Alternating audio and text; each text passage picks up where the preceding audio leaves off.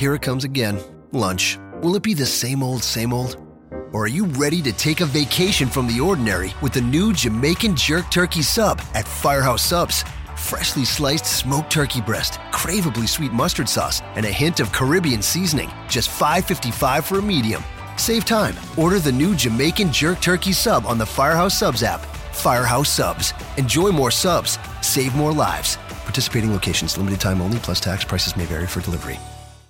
This podcast is a member of the Voices of Wrestling Podcasting Network. Visit voicesofwrestling.com to hear the rest of our great podcasts, as well as show reviews, columns, opinions, and updates across the world of wrestling.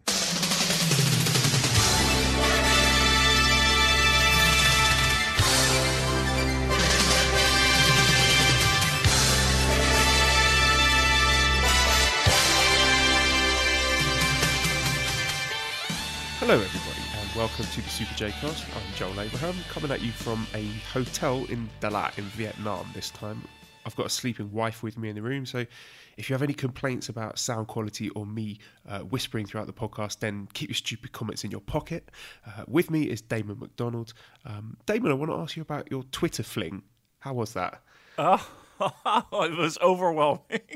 I didn't know, this sounds like 97-year-old man, but the notifications were driving me nuts. Like every 2 seconds. Well, first of all, I think it shows the amount of love that we have in the fact that people do respond to what we post, and people want our opinions on stuff. So that's always pleasant and always nice, and I do appreciate that. But I do get, I don't even know. I guess overwhelmed is the word to use. And it sometimes freaks me out a little bit because there is one point where I had 4 different notification apps going, like messaging apps going from people. And I was just like, I literally looked at my wife and I was like, I can't do this. And I just put it down and I walked out. I walked out the room. So it was good. I mean, listen, I'm not going to make it a full-time gig. You do it very well. You have that universe, the Twitterverse. Under wraps. Is that what I'm looking for? You have it handled. So I'll just pop in for a guest appearance every once in a while. I think the first time I went on was because we had some issues with the audio the first time, so I panicked and I was like, I got to do something. I got to let people know that a second version was coming. So I went through probably our first conversations that we had, where you gave me the password to it, and it worked, and so I was like, all right, let me do something here, and it was fine. It was all right. Listen, I make more of it than probably what normal people would, but I'll be in and out every once in a while. Yeah, the social media is pretty addictive. I have been instructed by my better half not to go on it so much, so I'm trying to dial back on checking a phone and notifications and all that, but it is addictive. It is designed to give you a little dopamine hit when you see the little notification pop up and the little red numbers and that. So I do sympathise with that. In other news, a question for you, Damon. Do you think we should change the name of the podcast full time to the Super SJW Cast? I did not. You showed me that, and I was like, "Who's saying what? No, what?" I don't. I mean, it's really weird how people, because 1 week we'll get our asses kicked because of, usually it's one of my dumb comments. And then another week we'll get another one saying just the opposite. So look, all I care about is just being true to ourselves. Let's, and doing a show that we want to do. And if I always said it from the very beginning, I consider this kind of a thing where just my friends are talking about pro wrestling and people just and someone happens to be recording it. So, you can't please everyone all the time, and as long as that we're not making fucking heinous comments, which we wouldn't, I don't think that's in our DNA, in our makeup. Then we're gonna do a show that we want to do. I hope you like it. I've never been called a social justice warrior before. That's the first for me. It really tickled me. I mean, we could try and rectify that. Should we start abusing some minorities and start being hateful towards certain marginalised groups? We could do that. Hey, listen, I don't even know where to joke about that, to be quite honest with you. I don't know. I mean, I guess if you show compassion, that makes you that. I don't know. I mean, I don't know. I don't get it. But hey, listen. Sometimes people hear what they want to hear. It is amazing that we could do a 2-hour show and we could just talk all the New Japan that there is a talk about and cover every angle and every little nook and cranny. But one person will pick out one comment, like the most idiotic throwaway comment, and it's boom, away we go. It is amazing what sometimes people hear what they want to hear, and that's I can't control that. Again, my goal is to have an entertaining, fun show about New Japan Pro Wrestling. That's really why I'm sitting here doing it, and why not for nothing. And again, I don't do this to play the world's smallest violin, but I mean, what is it, like 7 o'clock in the morning where you're at? It's 8 o'clock at night for me. I mean, we go out of our ways because we love doing the show and it's fun. And I like talking to you, and I think you like talking to me. And listen, we'll make out once or twice, but it's no big deal, dude. It's not, I'm glad you said that, actually, because I've got a question for you. What is your just hypothetically? What is your idea of a dream date? You know what? I'm a big fan of the let's just have a good time and have laughs, and whatever that might look like at the time. I'm a big let's see what the night takes us, right? I'm not a movie guy. Like I don't think in my years of being on this earth have I ever been like I'm going to take a girl out and take her to the movies. Right? That's just that seems boring. That seems like a waste of time. Like for 2 hours, I don't get to know you. I don't get anything about you. I just know that you can watch a movie. Right? That's really what I know. So I am a little bit of a fan of let's get a couple drinks. Let's have some fun. Let's have fun. You know what? Let's make each other laugh, and then we'll see where it goes from there. Okay. Well, would you like to know the dream date of one Hiromu Takahashi? Well, I mean, listen, yes. I mean, why wouldn't I? Sure. Okay, so Hiromu said this was in an interview. It's the LIJ Q&A from the New World magazine book. So Hiromu's dream date: we'll have hamburgers for lunch. In the evening, we'll go to a super scary haunted house. And that night, we'll eat some delicious oyakodon, and then we'll break up. And then we'll break up. That sounds like every one of mine days. That sounds actually pretty rad. I'd be down for that. But here's the thing: I'm not a big fan. Here's one thing I don't like. I don't like being scared. Like I don't like people like jumping out at me because I get really like at that point like my keys are in my knuckles and I'm swinging.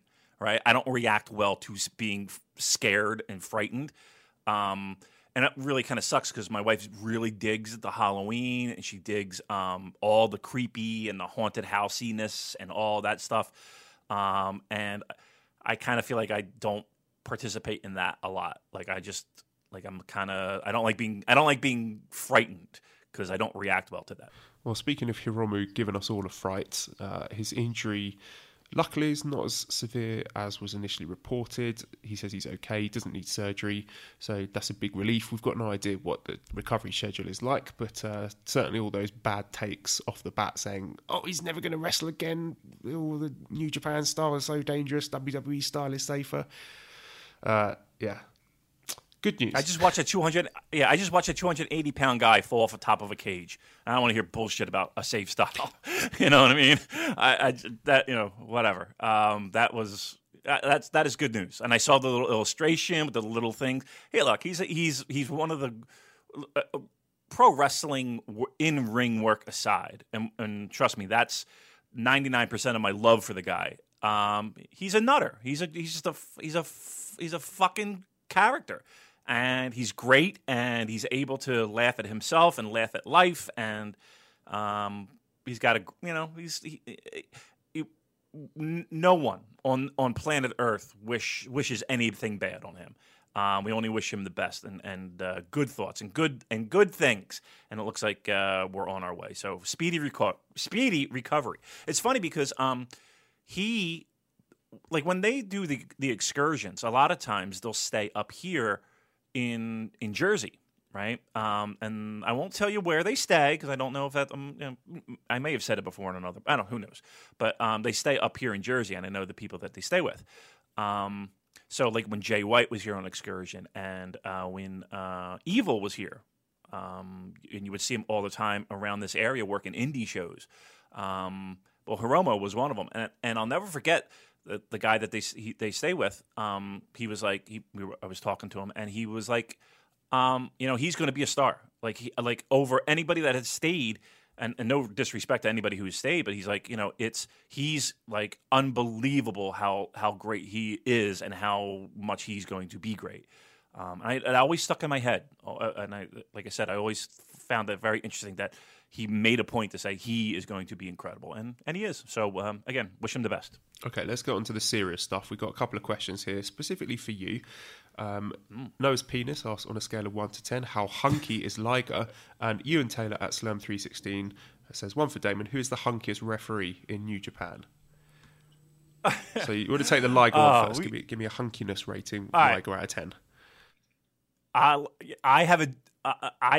going 9, right? It's the mask. You know what I mean?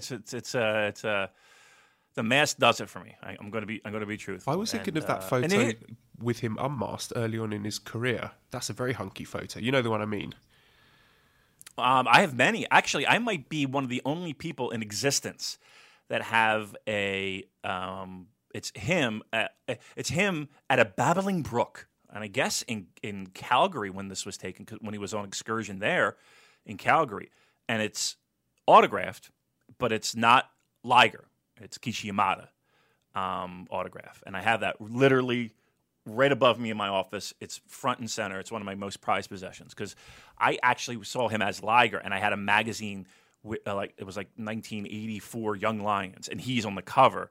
And I kind of looked at it, and he laughed, and I think he showed Kushida or somebody else, and they laughed. He's like, holy fuck, you look young. And I was kind of egging him on a little bit to be like, you want to sign that? You don't have to sign it as Liger if you don't want to, but he signed it as Liger. So yeah, I mean, I'll be truthful. I don't know many people that have a Yamada autograph, but lucky me, I do. And that's thanks to that Eric from Real Hero Archive. He actually gave it to me. So that's one of my most prized possessions. I love it. Okay, and hunkiest referee? I'm sorry. I gave him a number. I gave him a 9 out of 10. And again, as a 50-year-old guy, the guy's built like a brick shithouse. I could only dream to be that. Referee, I mean, look, does he have to be a New Japan referee? Yes. Rats, because I will say this. I do have a little thing for, I never get her. Is it Mika Lee? She's the Big Japan referee.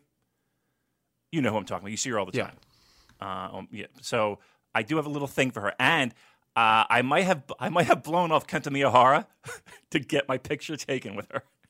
When they, at Corkin where they have the room and they have the tables, and she was there right next to Kenta Miyahara, and Kenta Miyahara thought I wanted to get a picture with him, and I was like, no, I want to get my picture with her. Yeah, forget the ace of All Japan Pro Wrestling. Yeah. I want a photo with a nice lady referee. Yeah. She's awesome. She's the greatest. The way she does her counts, the way she, I love her. I don't know why. There's something about her. I just got a thing for her. So, that is a true story how it blew off Kento Miyahara for her. So, good on me. So I'm going to pick her, but it has to be New Japan. I mean, you got to go Red Shoes. Red Shoes is one of the greatest of all time. He ranks right up there with the Tommy Youngs of the world. So yeah, I got to go Red Shoes. I mean, the whole the red sleeve, the belt. He's color coordinated. He's sharp. He's got the best facial expressions. So when he sees me naked, he'll just be like, ugh. Yeah, I'm going Red Shoes. Okay, and a question for you from, I can't pronounce this, at Wallachian Tyrant. One for Music Damon. We know about NJPW's Big Four, but I want to know about which bands from the legendary Creation Records you consider to be in their Big Four. So, courtesy of Andrew Rich, at Andrew T. Rich, and at Music of the Mats, we have a new segment of the show for you. All right, kids, strap in. It's another Damon Music segment. Music Damon. So go ahead, Music Damon. Let's hear your... This is my favorite. Your top four, your Big Four from Creation Records. You should see the smile on my face. I am the happiest guy in the world right now. Creation Records, for the kids who don't know, was a late 80s, 90s label out of London, independent. They had some of my favorite bands of all time. So the fact that this person knows Creation Records, I already owe this gentleman a drink because, this was actually hard to think of. All right, so I got to give 4, right? Oh, fuck, that's really hard. All right, listen, Oasis has got to be on it, right? So Oasis is on that Mount Rushmore. Got to go Jesus and Mary Chain, right? Again, for those kids unfamiliar with the Jesus and Mary Chain, think of like the Beach Boys and a chainsaw and heroin. Right? That's probably the best description I can give you of the Jesus and Mary Chain. There is such beautiful, unbelievable, almost like doo-woppy Motown melodies underneath just walls of feedback. It's magical, and it's just something that's always connected with me. So Jesus and Mary Chain on that list. Now, here's the tough part, the other 2. So I went with, I'm going to go Primal Scream, because they did an outstanding early 90s, kind of early Manchester ravey kind of early electronica music, but they kind of meshed in a lot of different styles and genres. Screamadelica is the name of the album. So Primal Scream's on there. And then, now this is a tough one, because it's either My Bloody Valentine, which is a revolutionary kind of album, Loveless, unbelievable. The guy went insane pretty much. He's like Syd Barrett of shoegaze. The guy drove himself nuts creating this album, which is a masterpiece, but he almost went insane doing it. Or Ride, which, again, another one of the fucking greatest bands of all time in my eyes, and Andy Bell, who went on to be the bass player of Oasis.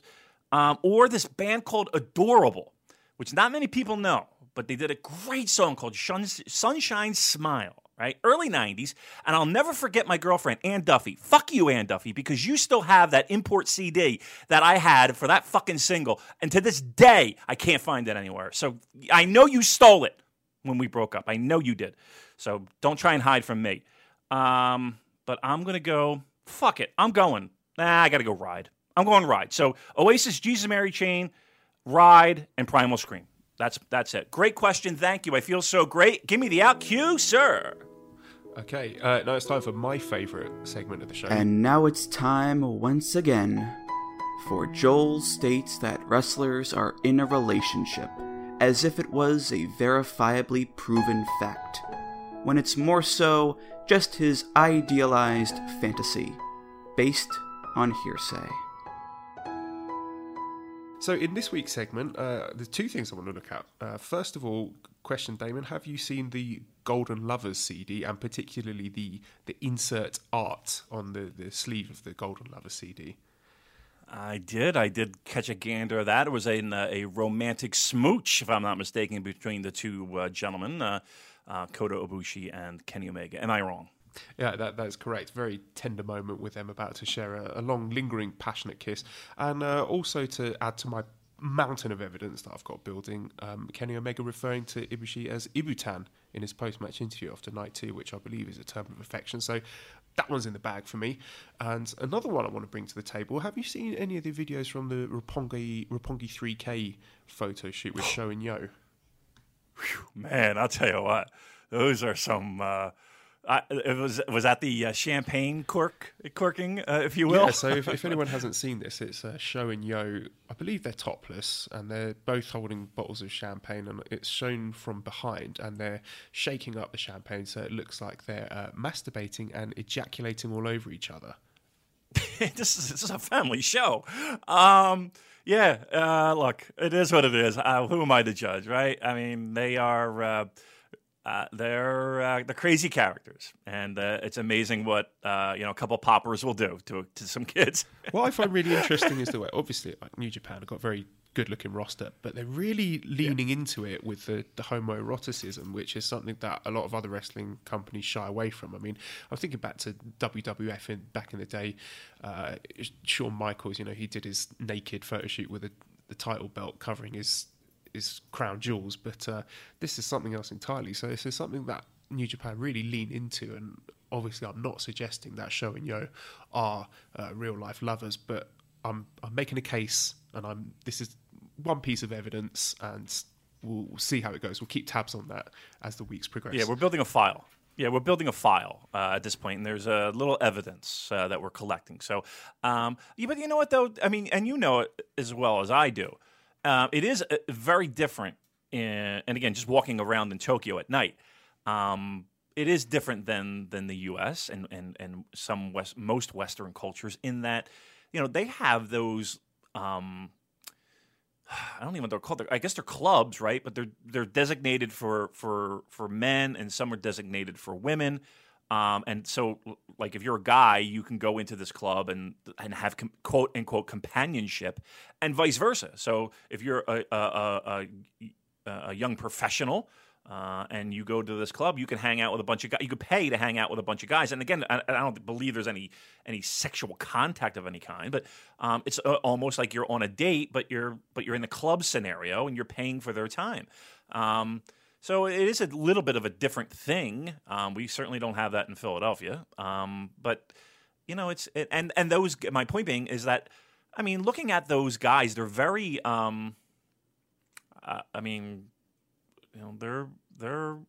They're like show and yo, right? So like when I talked about Roppongi 3K, I would look at the billboards and be like, I mean, they could fit right in the junior heavyweight scene, right?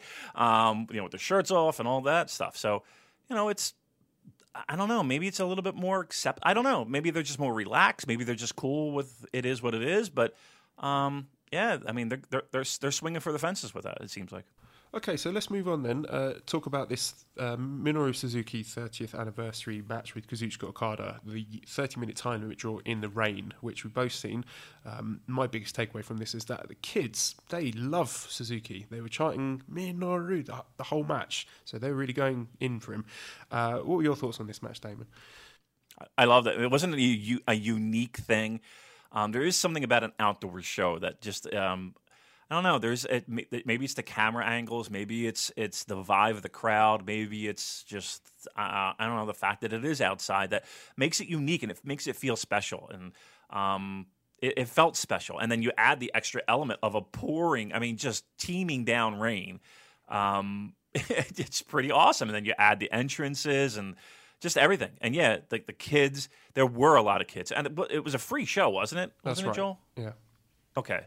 So, I mean, that's good. I mean, and if I'm not mistaken, when Suzuki was promoting the show online and talking about it, in social media, he was encouraging families and kids, and he wanted to have them there. And, that's cool to me. I mean, the more, let's put it this way. Those kids aren't going to not remember that day. They're going to grow up being like, oh, I remember I went to that fucking show outside and it was pouring rain and it was great and blah, blah, blah. And the match itself was pretty darn good considering the elements too. Yeah, even without all the extra, the specialness, the sense of occasion around it and the weather and all that, it was a really, really good match. So I don't know if it's going to be making anyone's match of the year lists, but certainly a very unique occasion, and quite possibly the last time we will see the Kazuchika Okada golden rainmaker character, if you will. So something, of course, we'll be discussing later on. On the topic, did you catch any of the interview with Suzuki that went up on NJPW World? I know you gave me homework. I did see a little bit of it. I did not catch it all. But I did. This is the one where he was outside, and he was the one thing that kind of stuck out to me was, and if we're thinking of the same interview, was him talking about wrestlers and the mentality that many wrestlers might have of, again, performing or playing wrestling, and he's there to make money, and that's really what it's all about. And if you don't have that mindset, what are you doing in this business? I did see that little snippet of tape from him. That's the interview we're talking about, right? Yeah, I thought it was really interesting. I enjoyed him speaking about Abdullah the Butcher and using a fork to shock and excite people, what it takes to be a pro wrestler, his longevity in his career, being cool at his age, the universal appeal of wrestling, his popularity with the ladies. His favourite restaurant in the UK is Nando's, so that one was quite notable. I wonder if he's going to eat peri-peri chicken with Will Ospreay. I doubt it somehow. And also, it was strange but quite charming to see him being introspective and thoughtful and also smiling and laughing. Of course, these days, most stuff that is notable like that gets screen capped or gifted and put up on Twitter immediately, but it is worth going out of your way to see this interview, I think. Yeah, I mean, the guy's had a history. He's seen the evolution of what not only MMA and how it kind of bred into what he is today as a pro wrestler. And I just love the fact that like he is one of those guys that he's not afraid to be himself. Number one, number two, to enjoy all elements of pro wrestling. Again, looking at him and his matches and how he conducts himself in the ring, you might not think of him as, I don't want to go so far as to say he's Kenny Omega-esque, but you go online and you'll see some of these, the mecha matches, with the robot made out of cardboard, and he's selling shit and the match that he had for DDT inside an empty Tokyo Dome, where he's kind of climbing through the ropes and doing his entrance, but there's no ring. So he gets those elements. He understands that's a part of pro wrestling, and he's able to, I put in air quotes, let his hair down and fucking have some fun. And again, I appreciate Suzuki for the badass, smack you in the mouth, I'm going to brutalize you in 9 different ways and 8 of which you can't even spell. But there is also that little element of wacky pro wrestling that he'll drop every once in a while, and I think it makes it extra special because of who he is and the reputation that he has. And also a shout out to Instagram Suzuki, which is all about the fedoras, the flat whites, and the fancy socks. So definitely a multifaceted character there. Question from Tyler Fornes at The Real Forno. Kevin Kelly kept mentioning that Suzuki was gunning for Omega at the Dome. Will New Japan put the IWGP heavyweight title on Suzuki, or is it just too late in his career to see him have a run? I can't. I mean, especially when you have a company with, more than a handful of people that are in their 30s, in their prime, that, could take the reins at any time, right? So for me, it might be, and again, not to say that he can't go, but again, I don't know why you would do that at this stage when you have so many guys that are in their prime that can, I feel, do so much more for the company and the growth of everyone involved. So I'm going to have to say, no, I think that ship has sailed, and I don't think you'll see an IWGP run for Suzuki. Yeah, I think he missed the boat there, personally. I want to give some shout-outs to other podcasts that I've been listening to lately. There was a very interesting episode of the X-Pac 12360 podcast where he had Juice Robinson on, so that's an interview that's worth going out of your way to listen to. And also the Jim Ross Report. He had Josh Barnett on his latest one, and they were talking about all the fallout and their experiences at the Cow Palace show, and apparently that the incident with Juice and Switchblade was a shoot. It was real. It was not rehearsed. So I think it's interesting to go and listen to that and hear it from their point of view. Despite all the criticism they've got, I think it's good to hear both sides of the story. And also a shout out for the Kings of Pro Wrestling podcast at KOPW72 on Twitter, because for me personally, you can never have too many New Japan podcasts, and I like listening to lots of other stuff. So if you finish listening to the Super J cast and you need to hear another 3 hours of New Japan chat, definitely check out Kings of Pro Wrestling, because there's some good stuff there. Yeah, I think we're in a real renaissance when it comes to people sharing opinions. And I think, again, I joke a little bit that, there seems like every other day there's another New Japan podcast that hits the airwaves. And I joke about it because, again, I truly don't think that there can be, that there's a stopping point, right? If you have the desire and the want, by all means, knock yourself out. It's not as easy as it looks, as you'll learn, but there are lots of great ones out there. And I think, again, I've named a few, you've named a few. Keeping It Strong Style, I think I've mentioned before here. Strong Style Central. There's Lions Marks. There's countless of them at this point. So find the people that you connect with that give you the goods. Hopefully, it's us as well. We're in that mix. And again, I think the Voices of Wrestling. I mean, listen, we're on the network, but I think I sent you a text. I was like, ugh, I'm so jealous of those fuckers, because they're really busting their ass doing content every single day for this G1, Lanza and Rich. So that's it's awesome. I think it's a great thing. So, yeah, I mean, I have no problem giving the shout-outs. I hope it's returned. But, yes, I think that's a good thing. Yeah, the Kings of Pro Wrestling guys did give a shout-out, and they were effusive in their praise for you and your music chat as well.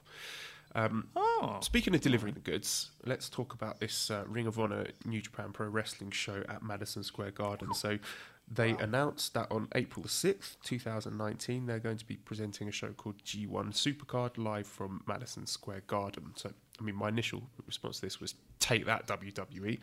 But a lot of talking points come out of this. So things like the attendance. I believe the building is usually 18,000 capacity, but for wrestling it's more like 15,000. What kind of card are we going to get? Are we going to get someone like CM Punk being booked? Daniel Bryan, there's talk of him might have re-signed with WWE. Apparently that's not official. Is there any chance he makes the jump? Is Vince going to throw big money at guys like the Young Bucks, Kenny Omega, to try and get them to jump ship? And these are guys who like to have control. So is that something that they would do? This is a massive deal for them. Is it a bigger deal than Wrestle Kingdom 13? Because they're surely going to try to use this to leverage a better TV deal abroad in the States. And also we got Sakura Genesis the week before, so there's going to be some issues in actually planning the card. Who's going to be facing whom? Are there going to be any titles on the line? It's got big implications for that show. So are they going to be able to announce the matches in good time to boost the ticket sales rather than leaving them until the last minute? Well, I mean, no, go ahead. I'm sorry, you go. Well, I was going to say, nominally, this is a Ring of Honor New Japan crossover show, but how much Ring of Honor involvement do you want? How much do you think we'll get? I mean, Jay Lethal, as much as I like his work, he's not going to be moving as many tickets as the big New Japan guy. So what are your thoughts on this, Damon? I have so many. I mean, and all the questions that you mentioned are all front and center, right? First, I was so excited getting this news because, again, for a few years I had heard that they wanted to do an East Coast show. And you can go back into the archives and dig through that. So I've always had that little whisper that's something that they all have always wanted to do. And again, the fact that it coincides with a massive pro wrestling weekend in the New York, New Jersey, Connecticut area is vital to that, right? Listen, I don't think there is any. Here's the only doubt of this show selling out and not selling out quickly, right? And that's really the idea. Well, tickets go on sale in August, okay? So they're banking on the fact that Bucks, Omega are still going to be front and center, right? That's key. They have to be here. And will Vince throw money come January 2019? That's when, that's when at least we know Omega's contract is set to expire. Absolutely. You know it. That's it. That's his wheelhouse. That's what he does, and that is what he has done for years. And that is that will come as no surprise as them trying to woo as many people as they can to stop this from happening. For the first time since the 90s, the WWE feels pressure from an outside pro wrestling source. Make no fucking bones about it. It is not only a major. I don't want to say a slapping of the face. You know, in the old days where you took off the glove and you slapped them in the face and you challenged them to a duel. This is one of those kind of things that's occurring, right? I mean, to book a building that hasn't seen a pro wrestling event other than the WWF/WWE in decades is historic, right? To have it happen on their turf, we'll say, and I put that in air quotes, during the biggest week of their calendar year, make no mistake, going head-to-head with, let's be honest, the one promotion that is, the biggest threat and where everybody goes is NXT, right? They're going to go head-to-head. There's no fucking way that they're going to say, okay, we have Madison Square Garden, and we're going in the afternoon, and we're going to let them run the Barclays Center at night. That's not fucking happening. We are swinging at each other's jaws at this point, right? This is massive news. that this will sell out. That I really have no doubt about it, and I'm not shocked. I'm tickled pink. This is, there's a big difference between selling out really just about any other arena and the general perception of, just like you said, the big markets, the big money, big investors. They see a sellout Madison Square Garden. And they might know dick all about pro wrestling, but they see Madison Square Garden sold out. This is a hot product. This is something I want to get involved in financially because I can think we can make more money because look at all the people here. Again, we're taking advantage of an opportunity where there are going to be loads and loads and loads and loads of people already there, right? And that's a smart thing. It's historic. They have to load this card, though, Joel. This card has to be – this can't be a Long Beach. This can't be a San Francisco. They're going to headline with a major matches. They have to. And again, tickets go on sale in August, so they are kind of banking on a little bit of the name and the idea of them playing Madison Square Garden and doing Madison Square Garden. But they had to come here. They had to come here with all guns blazing. And it's going to be a fun fucking weekend, and I can't wait for you to come over and join us. Yeah, it does line up with my school holidays. Mally has always wanted to visit New York, so hopefully I'll be able to sort out flights, tickets, and join you for that. That should be a lot of fun. That will be a blast. And again, the house is always open, so if you're tight for accommodations, I'm an hour and a half away. Just saying, if push came to shove. That would be a good idea because then we could podcast at the same time and annoy both of our wives simultaneously. Oh my God! Imagine the heat that would be in this house between. Well, listen, you know what? My wife, we can, listen. She'll show him she'll show her a good time. We're just moments from Philadelphia. She could see Philadelphia. Get some good food, some drinks. Listen, we'll take care of all that. We'll take care of all that nonsense. We'll get hair out of your hair. And then we'll do what we do, and then they can do what they do, and we'll figure it all out. All right, so that's that. We're already planning this stuff. This is going to be great. Okay, let's get stuck into the meat of this episode, the G1 climax. First of all, let's talk about the press conference, because this is one of the most anticipated moments of the year when people get to deliver their fashion hot takes and how the wrestlers dress for this press conference. Did you see this? I didn't watch the whole thing, but I saw enough stuff online to give you hot fashion takes if you need it. Go right ahead. Well, I've just got a few notes here myself. One thing that was notable was Okada rocking the red hair. It reminded me of an Arsenal footballer from just nearly 20 years ago, a guy called Freddie Ljungberg, who dyed his hair red because of his love for the Arsenal. So I don't know if Okada is a closet Arsenal fan, and that's why he's doing it. But that was interesting. My winner, the person who gets the prize for best dress at this conference, has got to be Switchblade Jay White. His matching tie and his waistcoat and his handkerchief, he just looked very, very sharp, very snappy. So it's been an incredible week for Jay White, and also in the sartorial sense. I enjoyed Hangman Page's bolo tie. He looked like a character who just walked out of Red Dead Redemption, so I think he delivered big there with the fashion.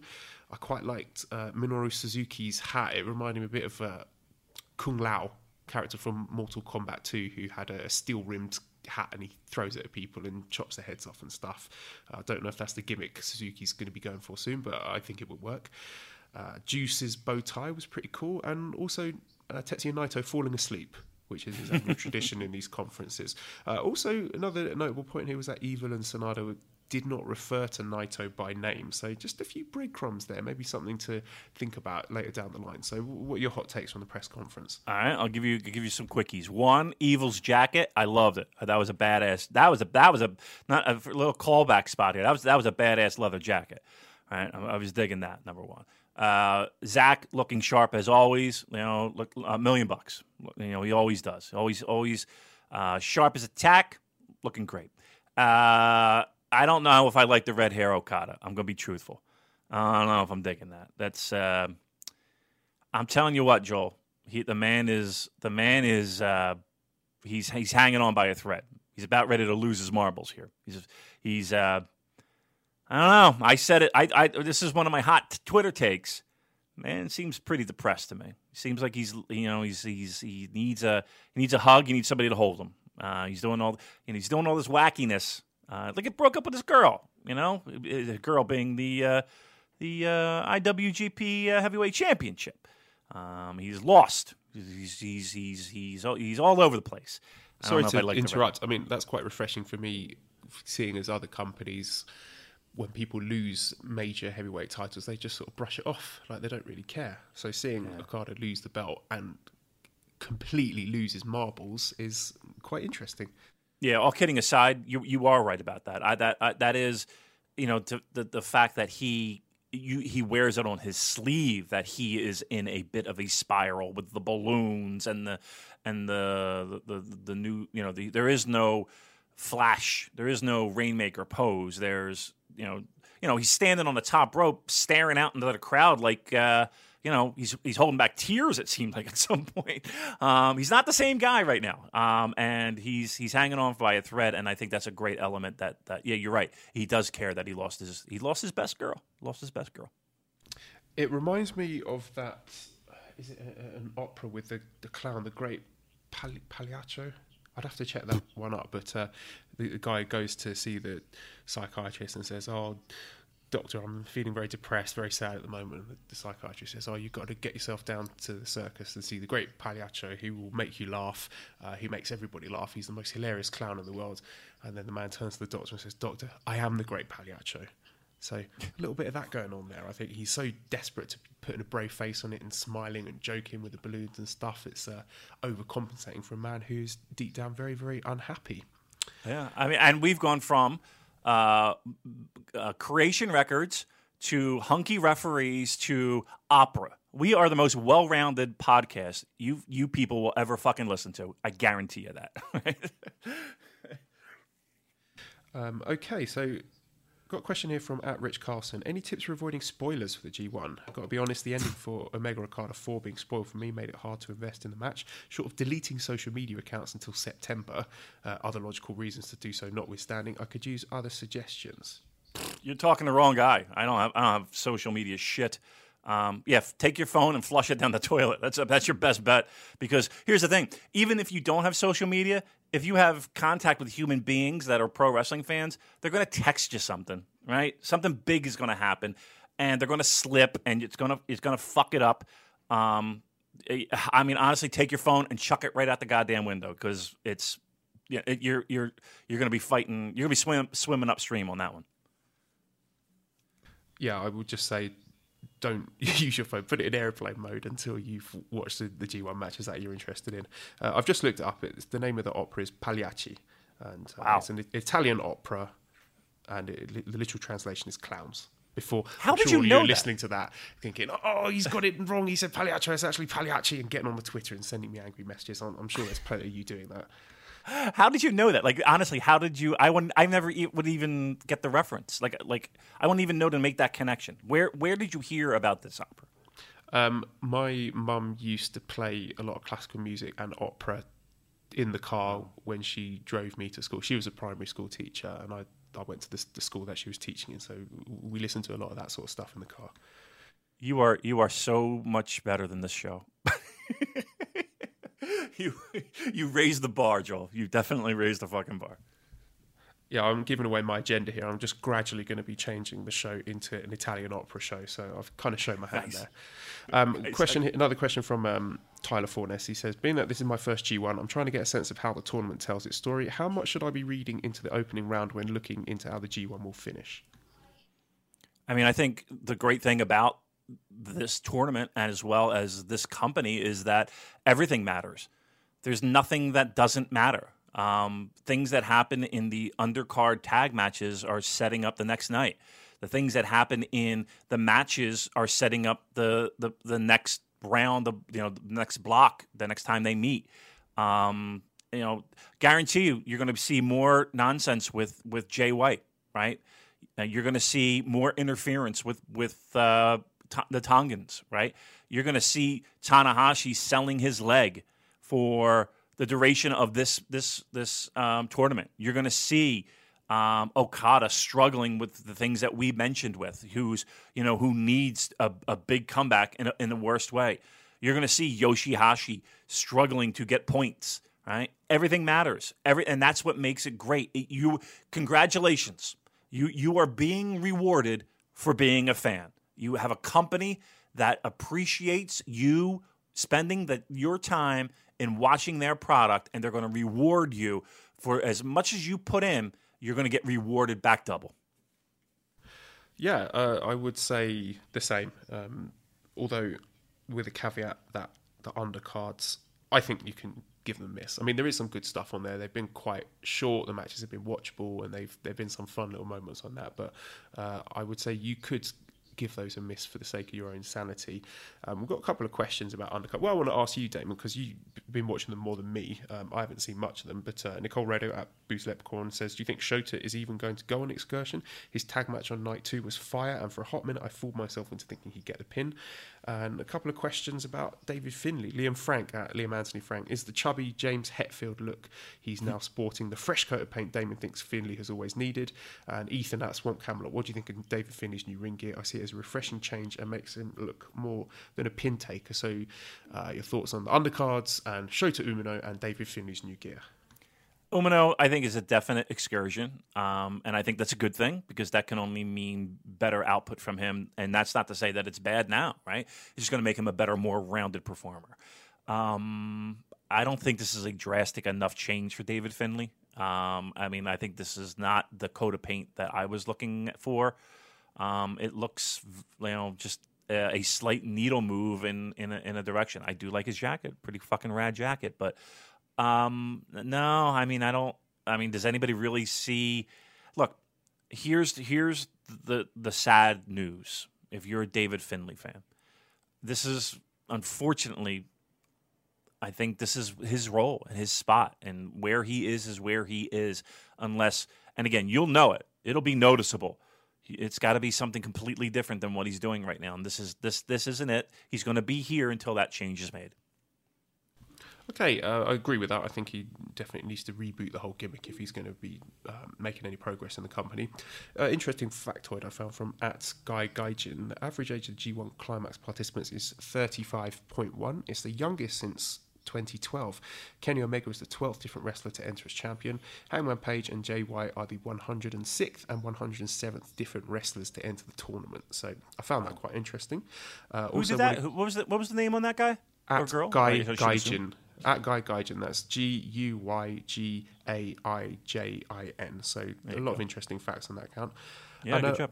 Also want to give a shout out to @Fraser Japan, friend of the show Fraser, who has got tickets to every single one of these G1 shows and is going to be travelling the country, watching all of them live and in person. So hopefully I want to get him on the show and pick his brains to see how he's holding up mentally as the G1 progresses. He lives in Tokyo. When I'm over there, he was a fan of the Purecast, and he introduced himself at Yano's after a Dash show, and he was there, and he ponied himself. He just he pulled it right up, and he fit right in, and he was laughing and joking, and he was the young lion. So we were making him get up and get beers. And come to find out, he's a very well respected person. I'll leave it at that. I'm not gonna give away anybody's gimmick. But he's doing well for himself, and he shared that information. He's going to every single G1 all over the country. So yeah, that's a bucket list, man. That is he's going to see some great pro wrestling. He's going to have fun, and yeah, absolutely. I've already kind of given him the old, as the kids say, Joel. I slid into his DMs, and I said, "Look, dude, we gotta get you on and get some hot takes." So if I'm not mistaken, he'll get back to me, I'm sure, but I'm sure he's very busy. But yeah, we got to get him on. That'll be a fun little segment with Fraser. He's a good guy. And also, let's talk about the Voices of Wrestling Pick'ems competition, because I was not aware of this. Apparently, I'm in 6th place, which I'm quite shocked by and quite impressed, and I would like to debut a new segment on the show called Joel Takes a Victory Lap, which we don't have a musical stinger for yet, but I'm sure we will soon. So go me. That's cool. That is really, honestly, they have about almost 800 people in this pick'em. So yeah, I saw after night 3 where I completely I think I got one fucking match. And I was doing okay until that point, and then night 3 just destroyed me. So I'm going to make a comeback. I'm going to be like Okada, and I'm going to make a little bit of a comeback here. But yeah, I'm you know how you kind of scrolling down all the names in the Voices of Wrestling forum, and they have them all there. And trust me, I didn't have to scroll down very far, and I saw you, and I was like, that son of a bitch. Yeah, you're up there. You're like you're in the upper 1%, my friend. So let nobody doubt my credentials to be co-host of the Super J Cast. No, I guess not right now. Listen, we got a long tournament, and again, I'll be breathing down your neck shortly. But yep, you can follow along. If you haven't gotten them in too late, you're out of luck. But you can follow along in the fun. And again, I want to introduce a new segment as well, hopefully soon, where we publicly shame people in the lower 3% of names that we know, only people that we know, and can take the ribbon. But if there's people we know and you fall in that lower 3%, you're going to get it. You're going to hear from us. We're going to publicly shame you, and all in good fun, though. Of course. You got any names for me? Who's some of the names that I saw? Well, listen, one of my Australian pals. She's falling apart. Claire, what are you doing? You're killing me here. She's right down there, in the middle bottom pack with me. 7 points. Not doing too well. She's usually really good though.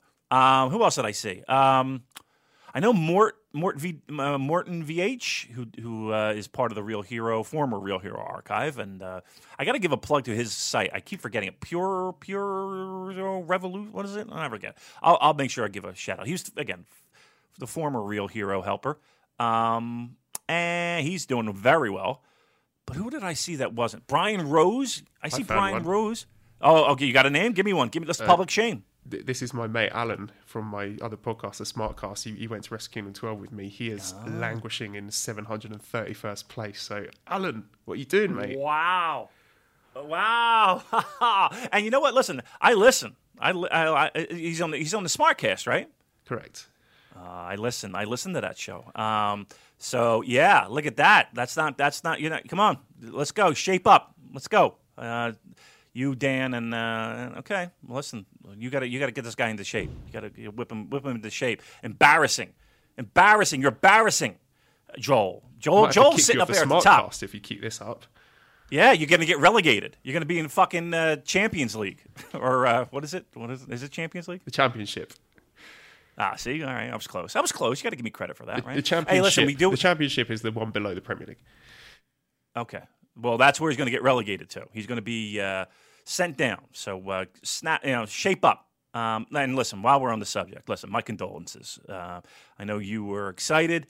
Unfortunately, it didn't work out that way. It's not coming home, Joel, unfortunately. But you know what? Maybe next. I'm sorry, babe. That's 4 years. Sorry about that, pal. Well, that's okay. I think we put a good effort. We definitely over-delivered, and the team's got a lot of flaws in it, so I think we overachieved considering the tools we have at our disposal. So I wasn't too upset about it. I was happy to compartmentalise that and move on and get ready and be excited for the G1. So let's get right into these shows. First of all, what did you think of the three-man booth with Kevin Kelly and Don Callis and Rocky Romero? I thought night one they did an absolutely outstanding job. I gave a hot take on the Twitter machine where I mentioned, a great commentary team. And the definition of that is someone who can get me emotionally invested in a Yoshihashi match. And they absolutely did.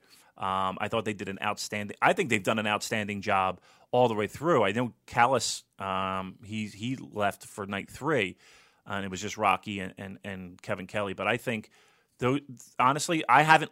And here's probably the best compliment I can give. And again, I haven't heard a Super J-Cast shout out, but that's okay. Well, we're waiting. It's a long tournament. I understand. It's coming, I'm sure. The one thing that I'm like,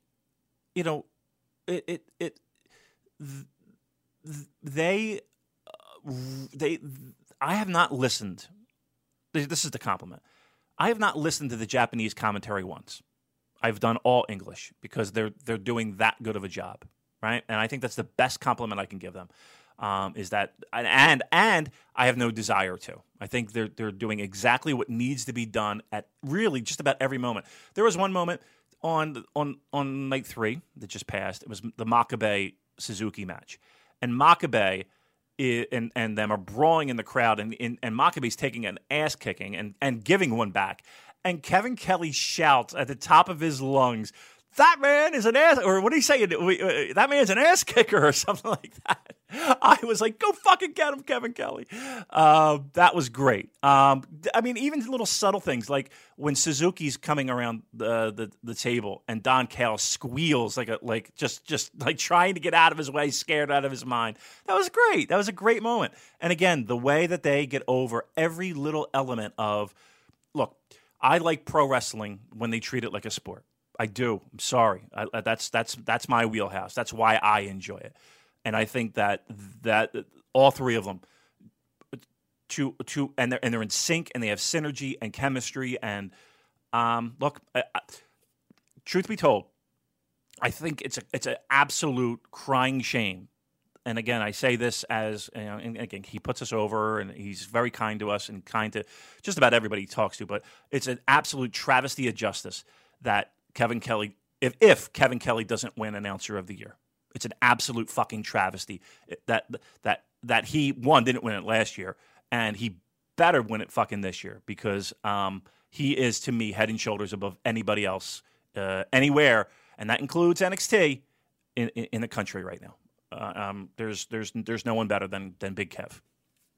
Yeah, here. I think with a lot of commentators, the longer you spend listening to them, you start to notice little flaws and things that annoy you and things that are not so good. But with Kevin Kelly, it's the opposite. He just seems to get better and better as time goes on. So he would definitely get my vote. Not that anyone's asking me. But let's get stuck into these block matches then. We've got 15 to talk about. July 14th at Ota City General Gymnasium in Tokyo. First of all, we have Togi Makabe beating Yoshihashi in the opening match of A block. What did you think about this? I heard a lot of people kind of not shitting on, but, not overly wowed with night one. And I thought night one was pretty decent. I liked the Yoshihashi match. Again, he's going to struggle to, I think I have him down as, something ridiculous like 2 points, or I might have him at 4 points, or I might even have him at 6, maybe. Now, I will say this. I had him winning this match on my pool. Look, he is, and I've said it before, and I hate to beat the dead horse, he is just as boring as a fucking bag of socks. The minute he moves the curtain, he steps out, to the minute his ass goes between the ropes and the bell rings.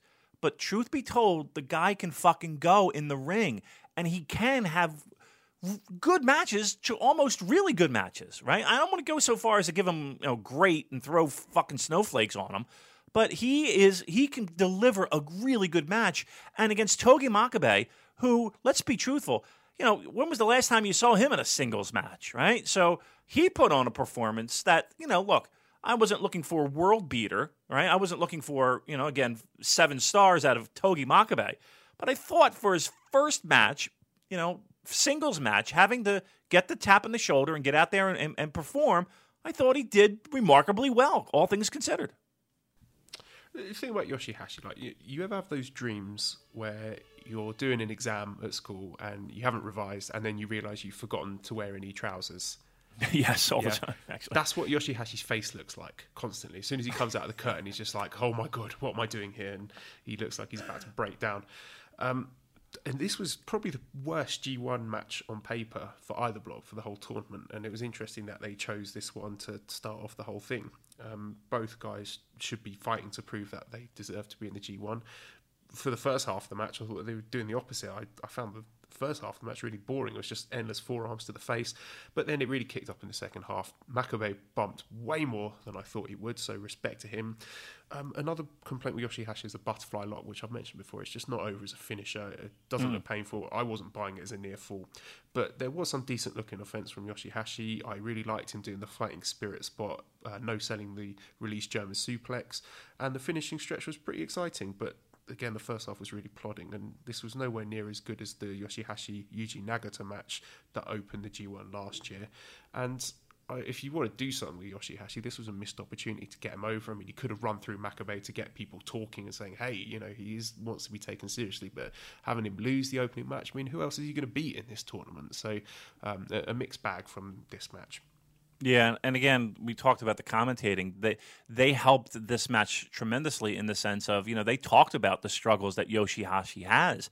And then, as the near falls are coming, they're selling it like, holy shit, he's going to fucking do it. And helped me, again, that turn the corner on the second half of this match to really kind of make it a winner in my eyes.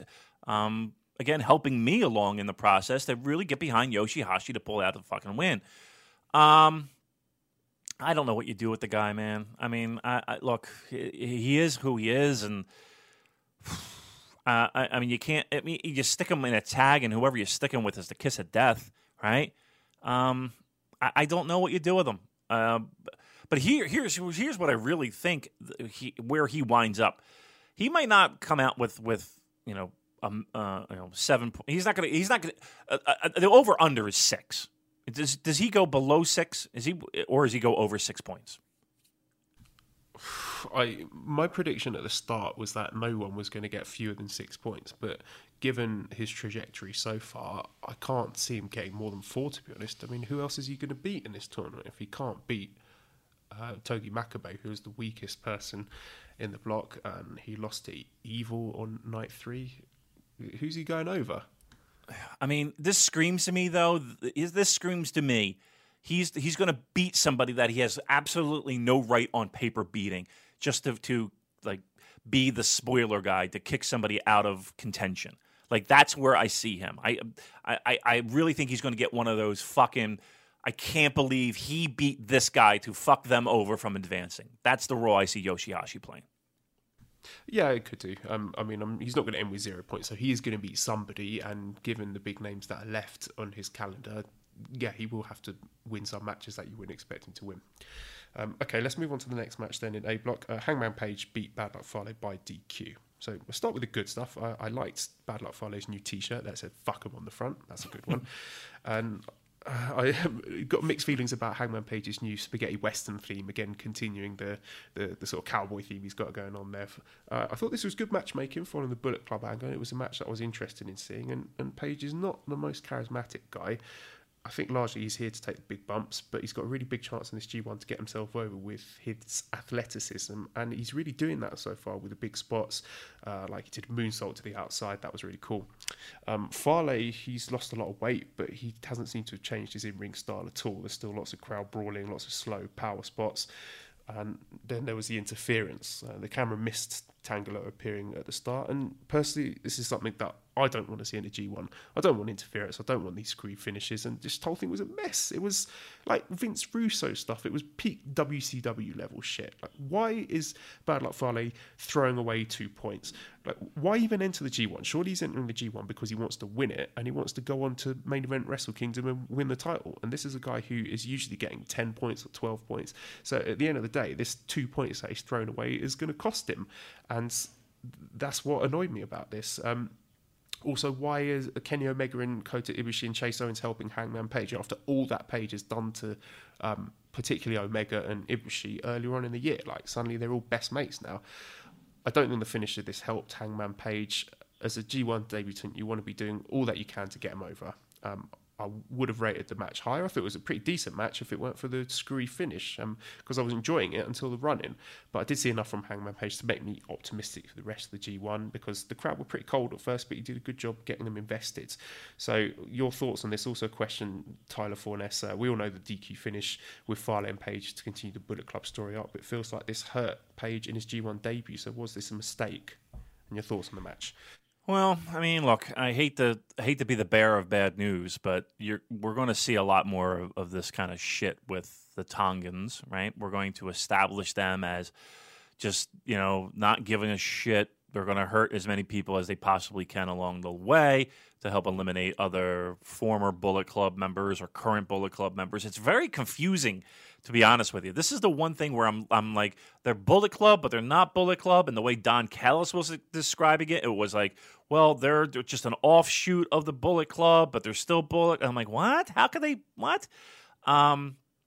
So, yeah, look, we're going to see a lot of it. I got a strange feeling that – and here's the thing, too. I know a lot of people are up in arms and are like, well, you don't want to fucking spoil my G1, blah, blah, blah. Look, we've had it every year.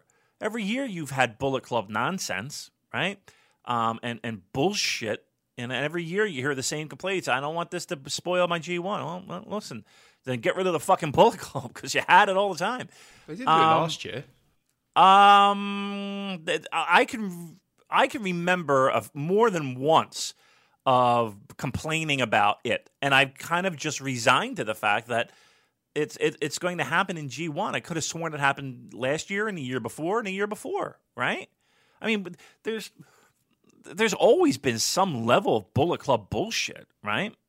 I'm almost certain. I know you're like, well, name one. I can't fucking do it right now, right? But I'm pretty certain that I've complained about it before. That being said, I hated the DQ finish. I hated it. And they spoiled what I thought was a halfway decent match. And I think Hangman Page, if you're looking for underrated or guys that are falling under the radar so far, but are still having really hustling and hardworking performances, he's got to be at the top of the list. He's gone from a guy that I could very easily hand wave and very easily reach for the fucking fast forward button to a guy that I don't listen. I'm not like going out and buying a friggin' Hangman Page T-shirt quite yet, but if he's on, I'm interested, especially singles matches. So I hated the finish. I thought it was shit. I thought it was everything that you described. It's everything that I agreed with. Why would you do this? But again, I kind of see this as, well, you've seen it in the past couple nights where, interference and shenanigans and bullshit nonsense interference. It's, I hate to say it, but we're going to see a lot of it. Yeah, I fear that you are correct.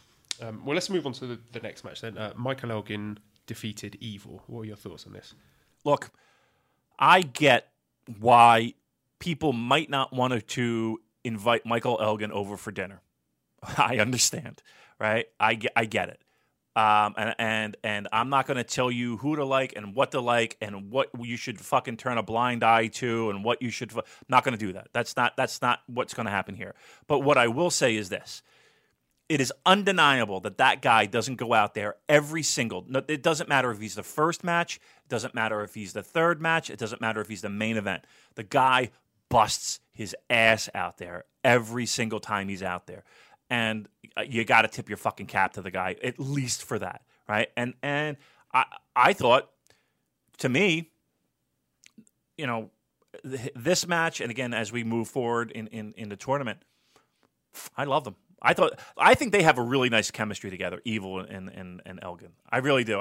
I think that they're kind of cut from the same cloth.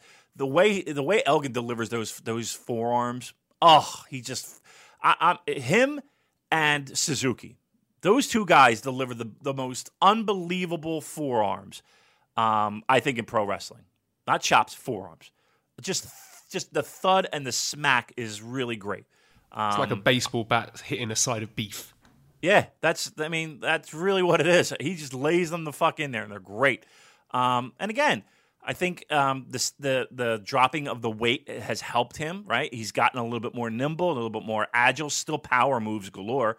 And I think Evil's great. I think Evil's really fucking great. Look, of anybody in that A block, you're going to get a guy that hustles his ass off with Elgin. And then Evil too. So, a lot of people are I don't want to say they're down on A block, but I could watch those matches all day long, and I've yet to be disappointed with either of those two guys and those two matches. It was a really interesting layout to the match because they were building it around attacking Elgin's right bicep. My slight complaint would be that the selling was somewhat inconsistent. It was abandoned by the closing stretch with Elgin still doing all his big power moves. But to be honest, the last 5 minutes was so good that I didn't really care at that point, and I thought it was great, really exciting stuff, even though it did take a while to get going. But the finish more than made up for it. Give me stars. Give me stars. I went 3.5. You went 3.5. Yeah, I'm not quite hitting 4. I'm probably just a smidge below 4, but yeah, we're in the same ballpark. Okay, good. Okay, next match we got Hiroshi Tanahashi beat Minoru Suzuki. Now, I fucking love this match, even though Suzuki does lose points for me for not bringing out his Rev Pro belts. But just the opening when it was awesome. It felt like they carried on where they left off at New Beginning. It was just like, bang, that's it. The match has continued. And there's just something about the way Suzuki scuttles around the ring that I absolutely love. He's like an evil chimpanzee. There's something about it. Maybe the fact that his neck doesn't move, the kind of sort of stiffness about it, but it's just really quite sinister, quite intimidating. And these are two absolute masters of their craft. They're making a compelling match out of what was mostly rest holds, punctuated by some high-paced action, but most of it was in submissions. But the way that Suzuki's chaining them together and the way Tanahashi's selling, it made the submission attempts really dramatic. To me, Suzuki just seems to be getting better and better with age. It's remarkable, really, how good he is and how much better he is this year than last year. He seems like a totally different wrestler to last year. Makes me wonder if maybe he was injured last year, but he is definitely in my top 5 for wrestler of the year so far. And I've never heard him scream like he did when Tanahashi caught him. I think was it with a dragon screw? Dragon screw, yep. Yeah. So Will Ospreay, take note. Now, also, again, if I'm going to have a slight complaint about this, Tanahashi's selling was also inconsistent. But what I would say is this, right?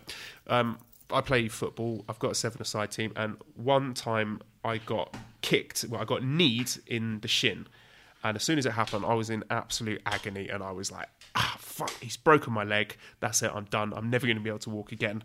But then 5 minutes later, it was absolutely fine, and I didn't feel any pain, and I was able to continue. So there is something to be said for that just because someone's been working over a body part earlier, it can recover. So I don't think we can necessarily have to demand that they're selling that for the rest of the match. I'd like to hear your thoughts on that as well. But overall, I thought this was an awesome match. I couldn't take my eyes off it. These two have just got unreal chemistry.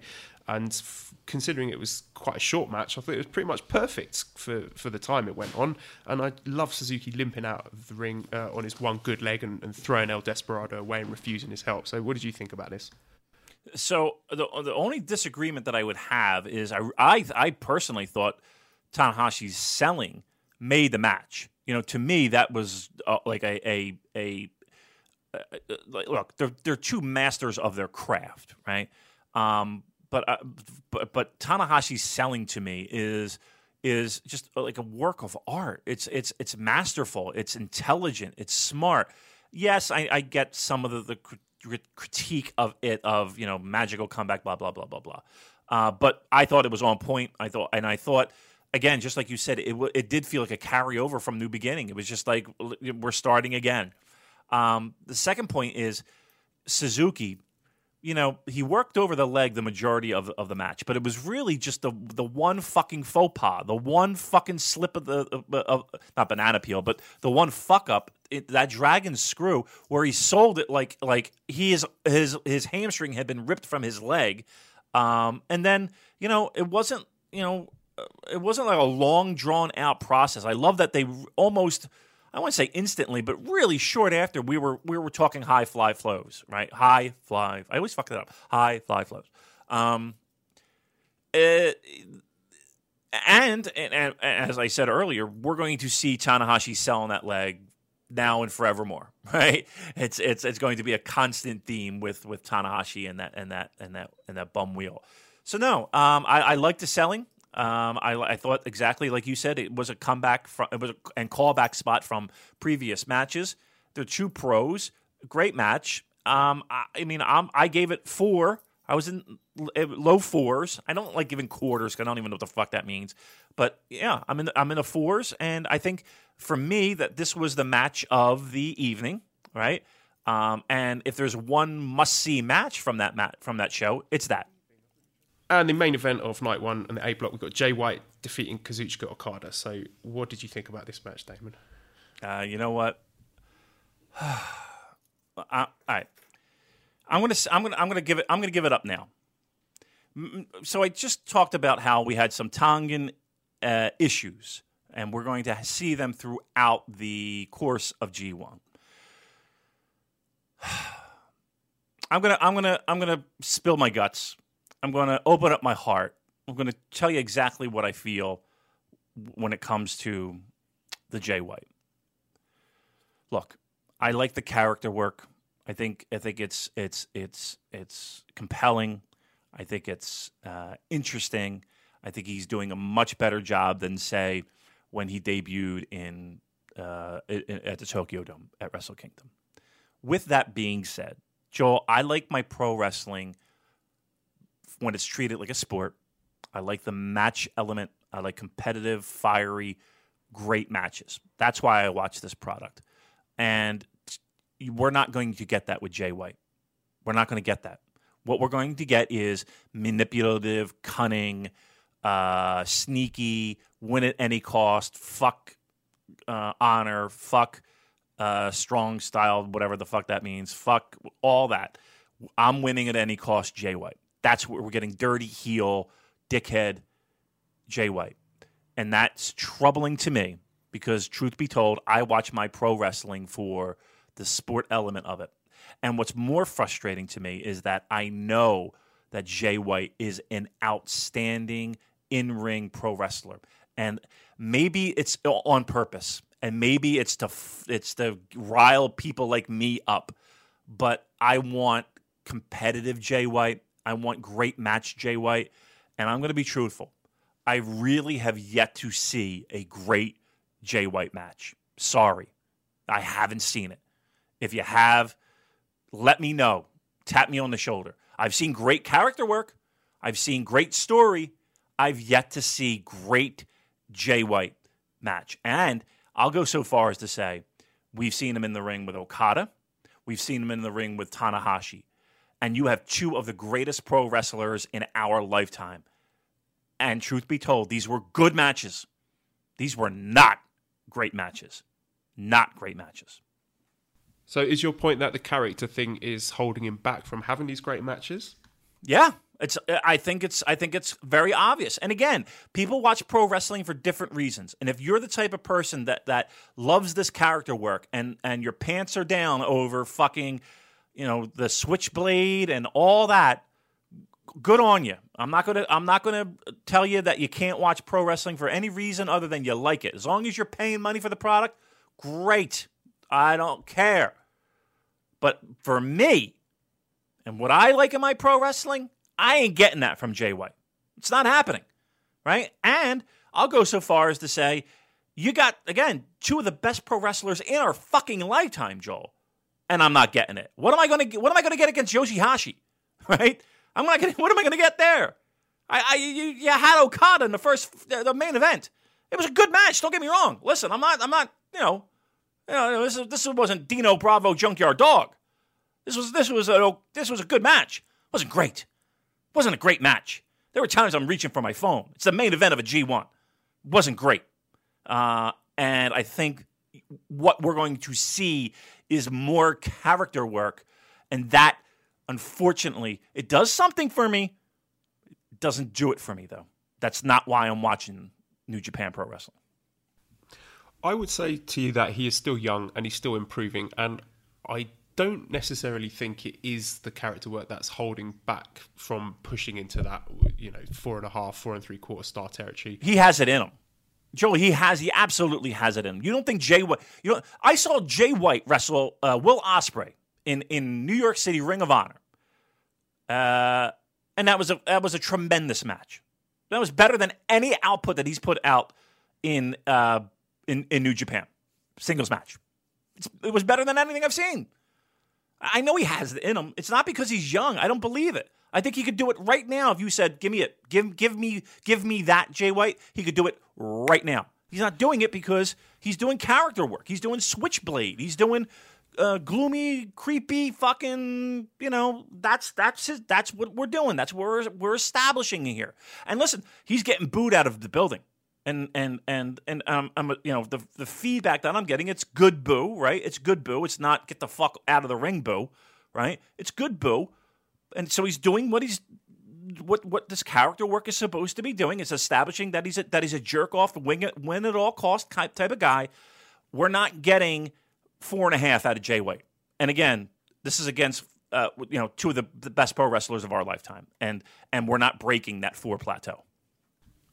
Yeah, I can see your point. What I was going to say is that he is young and that over time he will have a better balance of the character and the wrestling, so that the character work is not holding back the in-ring action.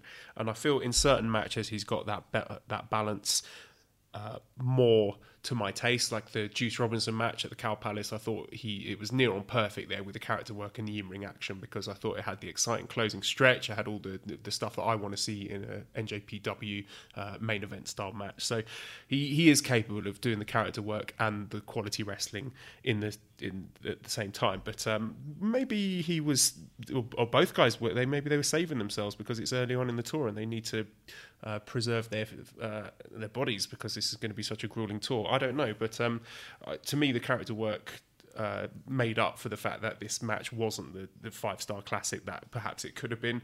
I love that he's still complaining about losing his belt to Red Shoes, about the illegal attack from Juice Robinson during the Cow Palace show. He's just totally lost his mind, Okada, as we spoke about before. He's like a totally different wrestler. I think we're missing a training montage with Chucky T, bringing him over to the crazy side. And I really love the opening tease of the Blade Runner with Jay White reminding Okada of January 6th, how he's been threatening to do this all along. And then also Okada ruffling Jay White's hair to remind him who's the boss. Just the character work was on point here, and I loved it. It sort of made me perhaps a bit more forgiving towards the in-ring quality of the match. Okada dropping White off the top rope on the 5 count, letting White knows that he can fuck with White just as badly as White can fuck with him. And White punishing Okada every time he took his eye off the ball with that awesome snap Saito suplex that just comes out of nowhere. It really looks like the opponent wasn't expecting it. And I mean, most importantly, it looks like it hurts. And I think he really got over his nasty, vicious streak, driving him repeatedly into the guardrail. And I just love the bit where he was saying sumimasen, he's apologising when putting the ring apron back after choking Okada with it, and then getting applauded from the Japanese crowd, like absolute psychopath. And the trash talk is quality, saying to him, how's your Rainmaker? And then Okada just snapping and grabbing Jay White by the throat. It was just really compelling stuff. And on Okada's side, I love that the Scooby-Dooby-Doo crossbody is now part of his regular arsenal. I expect that to be added to Fight Pro Wrestling. Jay White's offence, I don't know if this is just me, but it reminds me a little bit of Chris Benoit and the sort of the viciousness and the way it sort of comes out of nowhere. It's very sort of snappy and aggressive. I also enjoyed the callback to the JR spot with Rocky Romero taking a big bump there. And I thought the ref bump at the end, it made sense for the Jay White character, as did the finish, because this is a guy who, in storyline, is not as good a wrestler as those top 5 guys in the company. So he does need to do what he can to bend the rules to be able to beat them. So I thought this was a really good match. I had it as 3 3/4 stars. Again, it's not going to be on my shortlist for match of the year. It did go on for a bit too long. The crowd wasn't into it at first. After the match, I loved Jay White taking away Okada's ice pack, and his promo afterwards where he was just saying to the crowd, fuck all of you. And Jay White has been doing some great stuff on the undercards as well. There was a really good match between Yo and Jay White against David Finlay and Hiroshi Tanahashi. I don't know if you caught that, but the finish of that, Jay White gave a chair to Yo and was telling Yo, encouraging him to hit David Finlay with it. And Yo's in 2 minds like, do I really want to do this? Do I want to come over to the dark side? I don't want to hit this guy with the chair. Fuck it, I'm not doing it. And he throws the chair away, and then he turns around and immediately gets hit with a prima nocta and pinned by David Finlay. And Jay White, he gets into the ring as if he's going to break up the count, but then he's like, actually, fuck this guy. I'd rather lose the match and let him take the pinfall to punish him for his mistake. So it's just excellent stuff.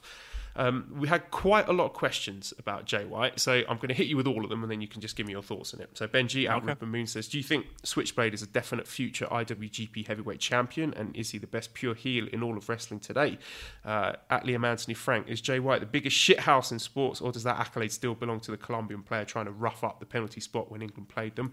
Either way, I feel shithouse is more suitable moniker than Switchblade.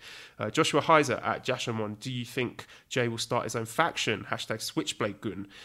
Lee Malone at Malone_713, what do you think the culmination of the chaos infighting will be? Does White take over as leader? Does Okada solidify his spot as boss? Does the group split?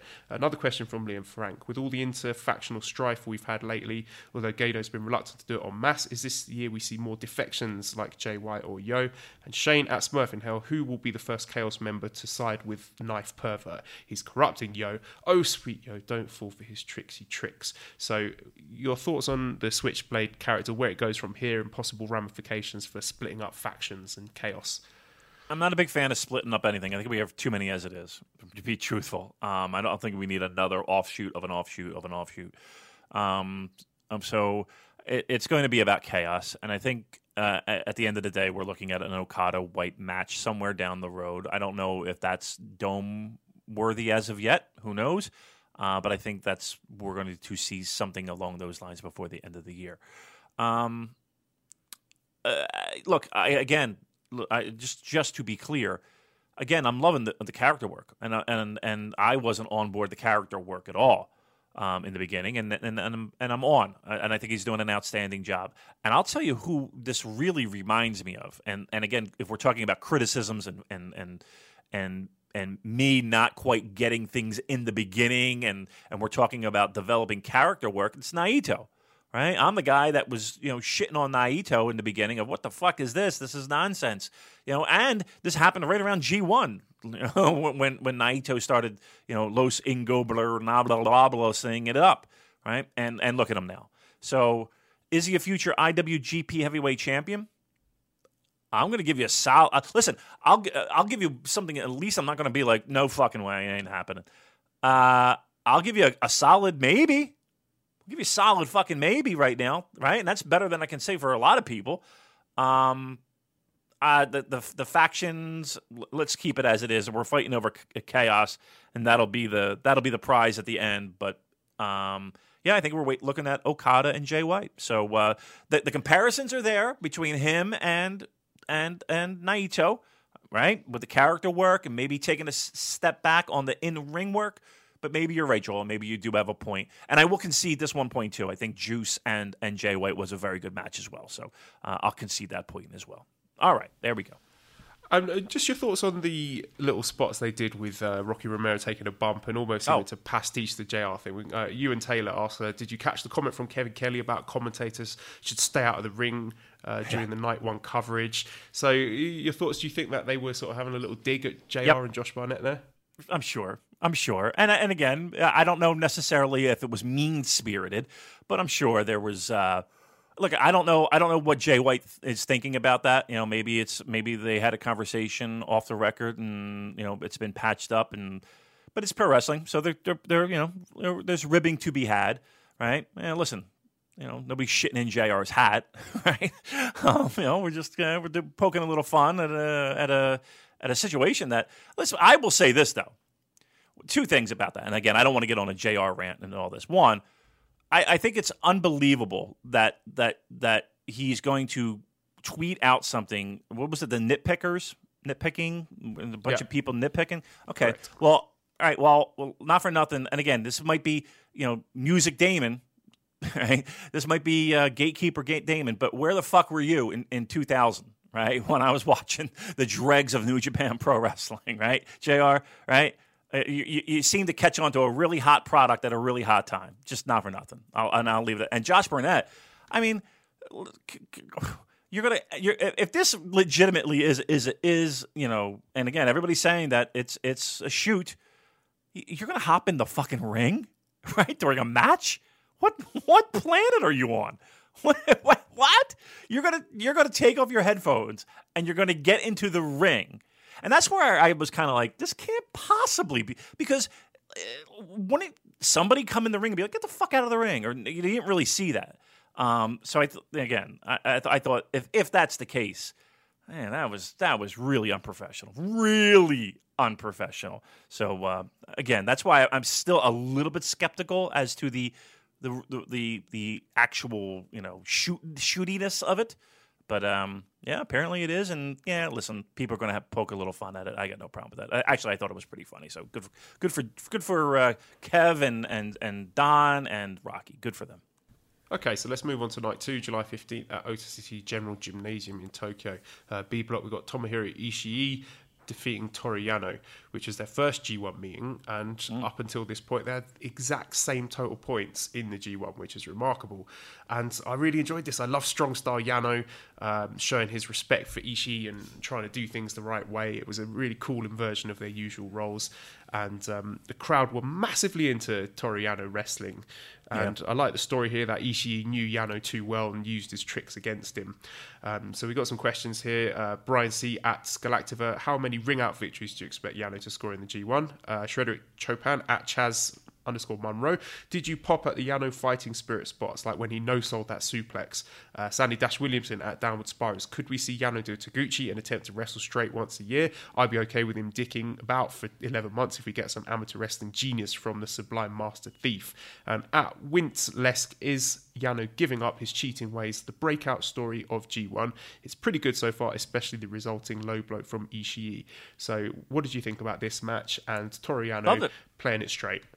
Yeah, I loved it. It was because it was a pleasant surprise. I don't think anybody was really expecting it, and when you saw it, you were like, it was, it is kind of like the Taguchi thing, where when it's time to shine and be serious, it can be pretty awesome and pretty cool.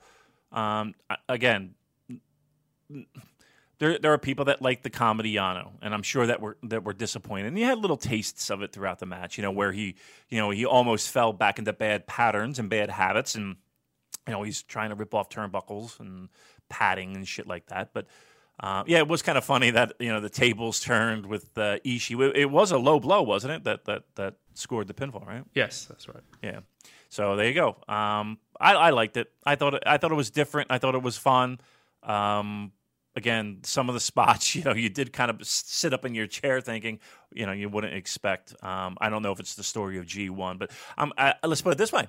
I'm curious to see him in Korakuen Hall and to see what output we'll see from him there as we move along in the tournament. All right, next match then in the B block was Tama Tonga defeating Juice Robinson. We have a lot of questions about Tama Tonga, but first of all, what did you think of this? All right, I'm gonna give you this out of the gate. Not every year, but in the years that he's been in G1, and even the years that he wasn't in G1, how many fucking times have we heard, this guy's good, and this guy's got talent, and this guy's got this, and this guy's got that, and and just give him a chance and put him in a G1, and blah, blah, blah, blah, blah. I've yet to see it. I've yet to see this great breakout performance from Tama Tonga. I mean, come on. This was a prime opportunity. Now, I will say this too. I'm a little bit disappointed that these two guys weren't able to put it together because this is a spotlight, and I had it circled. I was looking forward to watching it and seeing what they could do.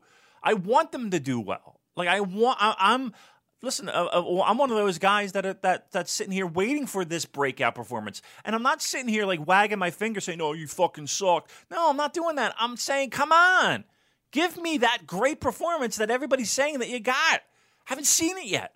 It hasn't happened yet. Juice, look,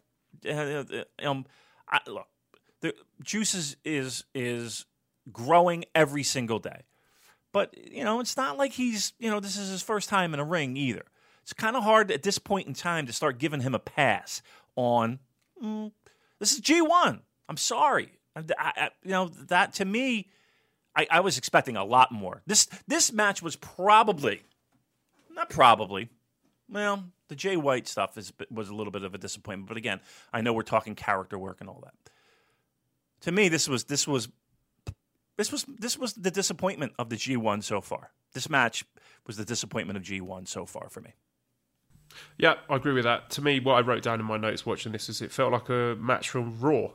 Yeah. And now I kind of like the presentation of Tama Tonga. He seems more intimidating now with his snarls and his growls. And I love Juice Robinson screaming, "Eat shit," and punching Tangaloa in the face. And it was fine. There was nothing structurally wrong with it. There weren't any botches or anything. But again, I hate the interference. It's lazy, and just the match wasn't great. And the longer this goes on, with Tama Tonga failing to deliver on the big stage like this, we're going to start to lose faith in him and think, well, actually, he's not capable of delivering those big matches.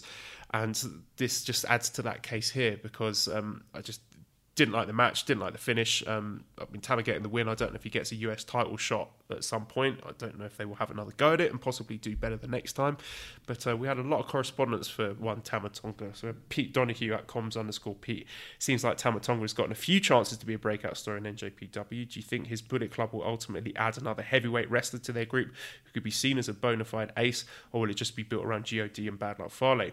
Ryan Generico, how can they improve this firing squad faction if Tama, their leader, continues to suck? At Mike Daisley, how did you feel about the interference in the 2 firing squad matches? I hate to see it in G1. I'm already sick of the faction because it's really began to... I think I've deleted the rest of the tweet there by accident. Not a fan of the interference though. Ethan at Swamp Camelot, can you see this Tama Tonga push going anywhere? I don't see him as anywhere near main event talent. I'd much rather see guys like Finlay, Hanare and Chase Owens in higher spots on the cards.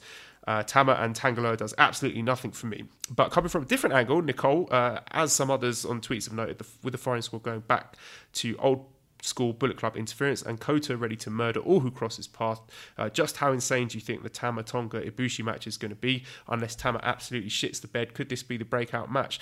So my answer to that would be, based on what we've seen so far, I'm not going to hold my breath for anything brilliant from Tama Tonga. So anything in response to all those questions about Tama Tonga? Yeah, look, I think the proof's in the pudding, right? And the proof is in those tweets. Look, I'm not sitting here on an island trying to be Hot Take Damon, right? I'm not trying to fucking, cause waves. I'm not. Look at all, you rattled off 8, 9, 10 people that share the same opinion. And again, I want it to be good. I want it to be great, right? It's just not there, and I've yet to see it. I've just yet to see it. So again, I think it's physically impossible to have a bad match with Kota Ibushi. Physically impossible, right? You can have an okay match with him, right? You can have an okay match with him. You could have a good match. You could have a great match. Look, just shut me up. Shut all those people that tweeted us. Shut them up. I know you don't give a fuck. I know what. Shut us all up and just do it because we know it's there. We feel like it's there, and if it's not, it's not. We haven't seen it yet. Hook us up. You got Kota Ibushi. Have a great match. It's G1. It's not some Road 2 show in the middle of nowhere. Make it happen. Come on, you can do it. I know you can. And I think more to the point, if I wanted to see screwy finishes with interference and DQs and stuff, I would go and watch a different company. It's not something I want to see in New Japan. And I get that they're doing it to build the heel heat, but we saw in last year's G1 that Tama Tonga is capable of having decent matches. There wasn't anything great, but I remember his match with Kenny Omega being pretty good. But just the way I see this playing out is that all of his matches are going to have some sort of interference, and it's just not something that interests me. And that's sort of change the channel heat, not you naughty cheating heel kind of heat. And no matter what happens during that match, when that shit happens, it takes you right out of the match, doesn't it?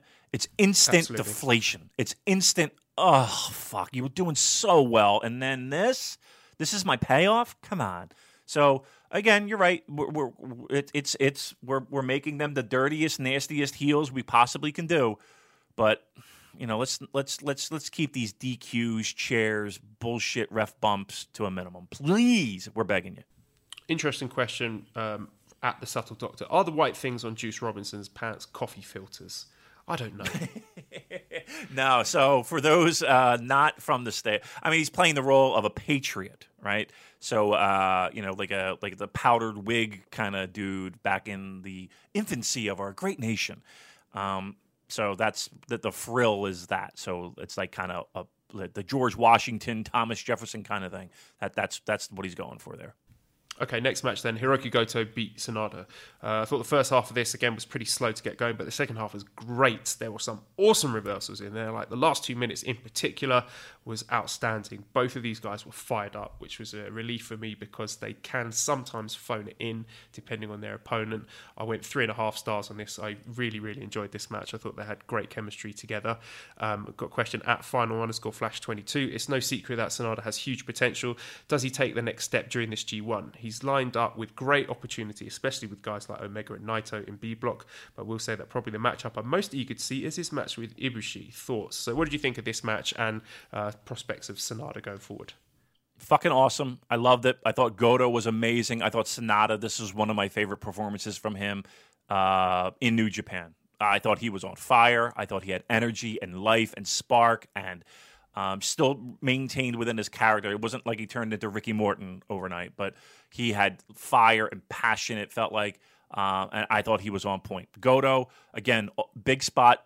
He almost always delivers Goto. Again, people can debate back and forth about, if he's dry, if he needs it, if he, is flashy enough, or if he's solid and he delivers at every opportunity he gets tapped on the shoulder. I think he's got Kenny Omega at one of these Korakuen Hall shows main eventing, so that's going to be great. No, I thought this was fantastic. I actually went 4 on this. I thought this was great. I didn't think the beginning was boring. I thought everything top to bottom was fantastic. Again, the last 5 minutes were fantastic. This could be a breakout performance from Sonata if we get performances like this. And lucky for him, he's in the B block, which is, he's got plenty of opportunity with great talent. So this might be what you're looking for if you're a Sonata fan.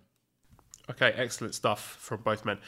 Next match then, B block, Kota Ibushi defeats Zack Sabre Jr. What did you think about this one? Oh, I mean, come on.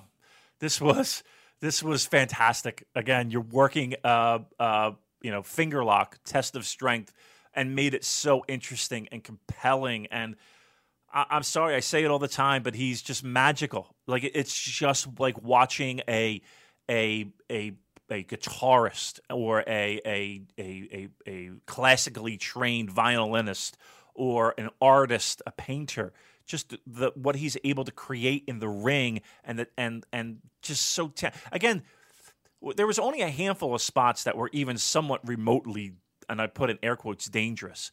It was all relatively safe stuff, but he just does it in a fashion and a way that just blows you away and it captivates you and it's mesmerizing.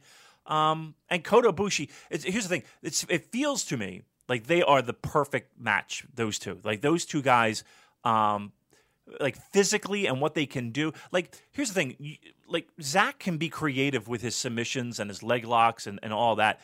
But, here's where Kota Ibushi and his flexibility really pays off, because there were times where legs should not be bending in certain ways, and he's making it happen. And again, that has a lot to do with to steal a JR phrase, his athleticism. I can't even say it. His athleticism. I didn't give it the full marks. I'll be truthful. I didn't go full marks, but this was really close to full marks. After this match was over, you had Kenny and you had Naito, right, breathing down their necks backstage, waiting to go out, and you knew that was going to be great. But I got to be honest, when that match ended, I was sitting there thinking this one's going to be really hard to top. Now, whether they did it or not, we'll find out in a moment. But these two are some of my favorite pro wrestlers right now, currently. And I thought they had a magical match, man. Creative and fun and interesting and compelling, and had me edge of my seat. And what did they go? 17 minutes.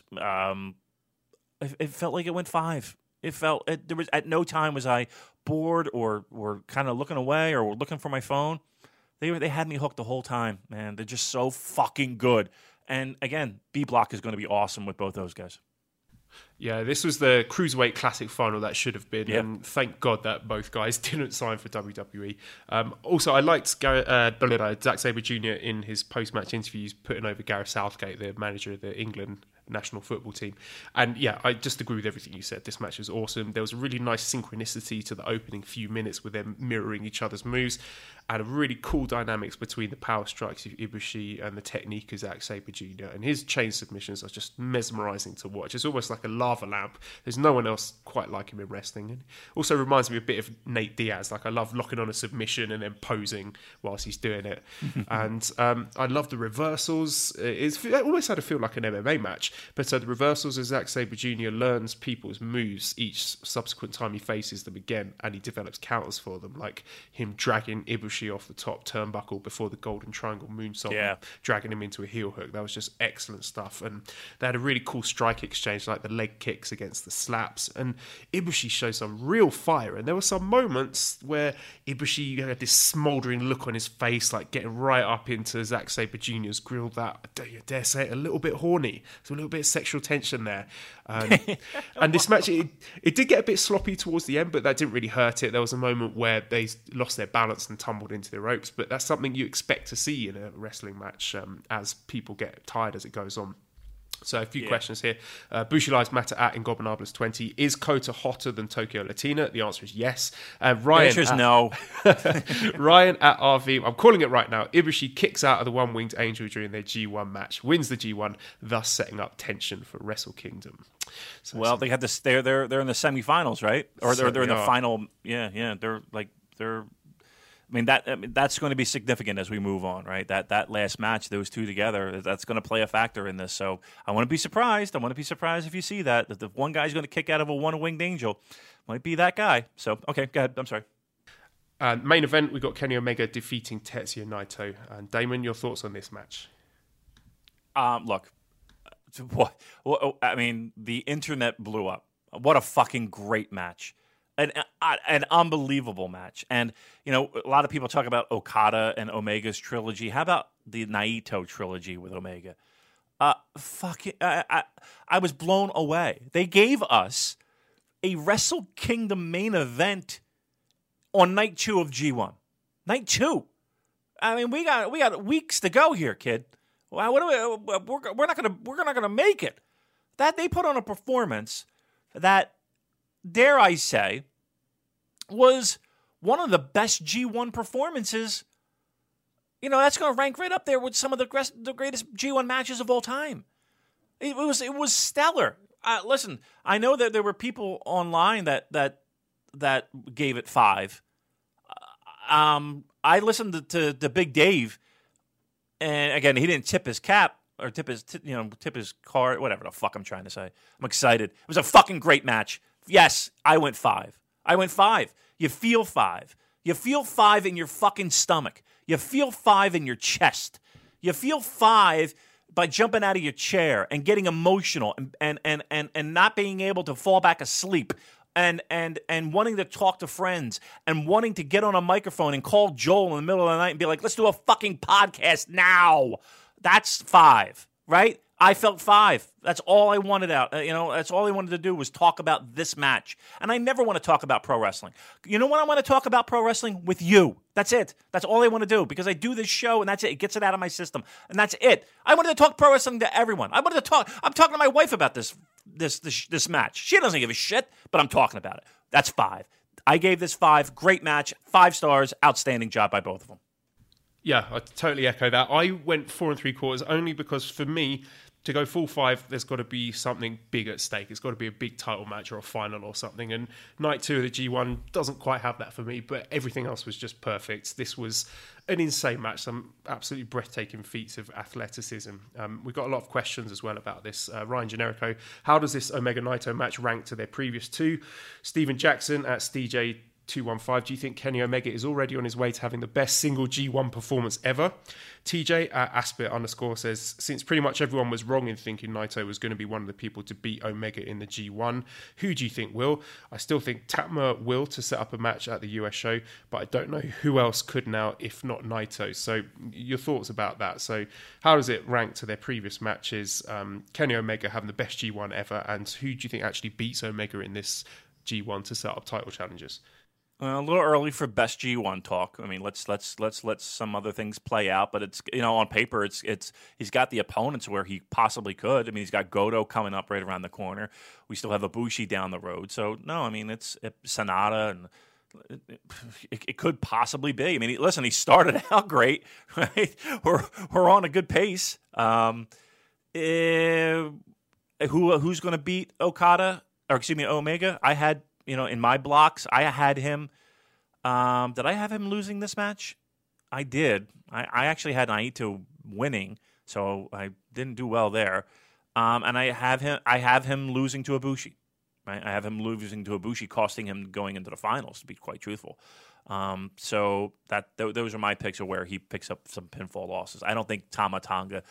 I would be shocked if Tama Tonga got a win over Kenny Omega. I really would. That one's going to be hard to swallow. But those where I think those losses are going to go.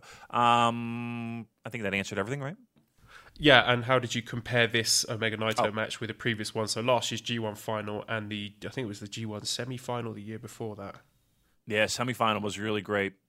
That seemed a little bit more Takahashi-esque, you know? It seemed a little bit more balls to the wall, where this one was more of I don't want to say less of a sprint, but still it had sprinty moments. I like this one a lot. It might just be because it's fresh in my head. This one's got to be at least the second best, if not the first. If somebody came to me and said this was the first, I wouldn't argue. I might like the G1 semifinal better, but on right now, I mean, it's at the very least 2. It's not the third. It's definitely 2. Got a few questions about Naito at Big THWE. Is this going to be a waste of a year for Naito? He failed at Wrestle Kingdom. He won the IC belt when he didn't need to, lost it, and now isn't starting off well in G1.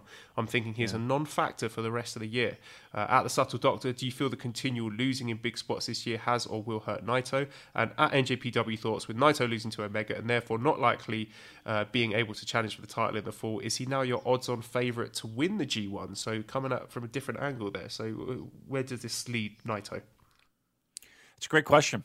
I mean, it feels like he's, especially this year at least, and we're halfway through. I mean, listen, we're almost midway through July, kids. It's weird. He feels like he's the new Goto, right? The guy who can't win the big one, the guy who can't cross. He's held the big boy belt, but that seems like it was ages ago, doesn't it? Feels like that was eons ago. Eons? Is that the word? I'm the king of. Yes. I'm making up. Okay, I feel like I'm making up a lot of words today. Oh, thank God. Yeah, right. Every once in a while, I'm like a broken clock. I'm right 2 times a day. It does feel like he's the guy that just a day late and a dollar short. So for Naito fans, you got to be scratching your head on this one. I had him penciled in as a win, so you can't blame me on this one. Okay, well, let's move on to the next night, which Monday, July the 16th in Hokkaido Prefectural Sports Center. We started off the G1 matches with Michael Elgin defeating Hangman Page. I thought this match was great. Awesome. I loved it. Page is so athletic. Just little things like him landing on his feet from the released German suplex. And there was also a moment where they both went to the top rope and they teased something really dangerous, but they didn't, and they came down from the rope in the end. And I love when they do that. I love when they tease a really deadly spot but don't deliver it, because it just builds that uncertainty and leaves you guessing when they do go up, is something deadly going to happen here? There were just some incredible spots here, like the top rope Hurricane Rana, the powerbomb tease, and then that reverse back into the Hurricane Rana, drop kicks, just the awesome offense from both guys. The crowd seem really into Hangman here. He just needs to work on his charisma, his character, because the in-ring stuff for me is all there. He can deliver a really great match. And I also enjoyed Elgin's kick combo. That was very impressive. I loved Hangman spitting on Elgin, and then Elgin, just that look on his face, and he took off his elbow pads, looking at him like, the Josh Barnett, you done fucked up now. And like I said, just awesome reversals, back and forth, the back elbows into the released Tiger suplex. Just Hangman Page is so smooth in ring. This was an excellent match. They worked it like it was the main event. Are you in agreement on that? Yeah. Look, to me, you got, if you're talking MVP of, and again, it's early. If you're talking MVP of that block, he's got to be in the discussion, Mike, right? Got to be in the discussion. Agreed. Another great performance. They've worked together, I'm sure, many times. I think it was on a commentary. They made a point to mention that, they started out in the same training seminar or camp or what have you at Ring of Honor at the same time. And it's kind of funny because Kevin Kelly was kind of like, you guys are going to make it someday, but maybe not now, and then look at them now. So yeah, I mean, it felt like, a match that to me was very American style pro wrestling. Like, to me, this was pro wrestling guerrilla, right? This was a Bola match. That's what it felt like to me. Page was tremendous. Again, he's becoming a guy very quickly that I'm looking forward to seeing more and more. They had nice chemistry. I kind of knew that this was going to be a good, solid match. And you're right. I do like those spots. Those holy shit, what the fuck are they thinking spots? And then they come to their senses and something else happens. But yeah, look, in that block right now, Big Mike's got my MVP. Sorry. Yeah, I'm agree there. I think both matches he's delivered, and those are with people that are not on the upper echelon of quote-unquote great workers. So he's still got big matches to come with guys like Tanahashi, Suzuki, Okada. So definitely a lot to look forward to with Medium Mike and his G1 output. Let's go on to the next match. Then we've got Evil beat Yoshihashi, and I'd like your thoughts on this, please. Good. It wasn't great. Solid. You know what I mean? I can't. I'm really trying to rack my brain on the high quality spots, and it didn't feel like there were a tremendous amount of them. But I thought it was a solid match. I thought it was good. Nothing particularly stood out to me. Yoshihashi taking the fall, so again, he's going to struggle getting points. And yeah, it was decent and good. That's a hot take right there. Yeah. Some of these matches, you're not going to have a hot take. You don't need to have a hot take. It was fine. Yoshihashi, to me, he's wrestling like a man who knows that his G1 spot is under fire. I liked their little inadvertent tribute to the 2005 Royal Rumble finish when they both tumbled out of the ring. But as I said on Twitter, we didn't get Harold May storming out to bust his quads and yell at them while sitting like a child who's just shit his nappy. Like I said before, Yoshihashi needs to get rid of that butterfly lock. It doesn't look like it hurts, but it was a good match. Good little story. Seemed to be Yoshihashi's got the heart, but not the skill to hang in the G1 with the big boys. If I was in charge, I would end him with 0 points, give him a goose egg, and then he has to earn his way back in next year. Oh, look at you! You got to pay the price to get in there. Okay, good. I 3 stars. That's where I'm at with this one. Okay, next match, Togi Makabe with a surprise victory for some over Minoru Suzuki. As expected, this was a big brawl. I found the chair duel quite entertaining. This was a good match. I don't think it was quite as good as their 46th anniversary show match that they had for the IC title, and a bit of an upset result, but I like the unpredictability of it because you kind of expect, okay, well, Suzuki's lost his first match and Makabe's won his first match, so I guess Suzuki's going to win this and even it up in 2 points each, but we didn't get that, and I like the fact that it keeps us guessing. What did you think about this match?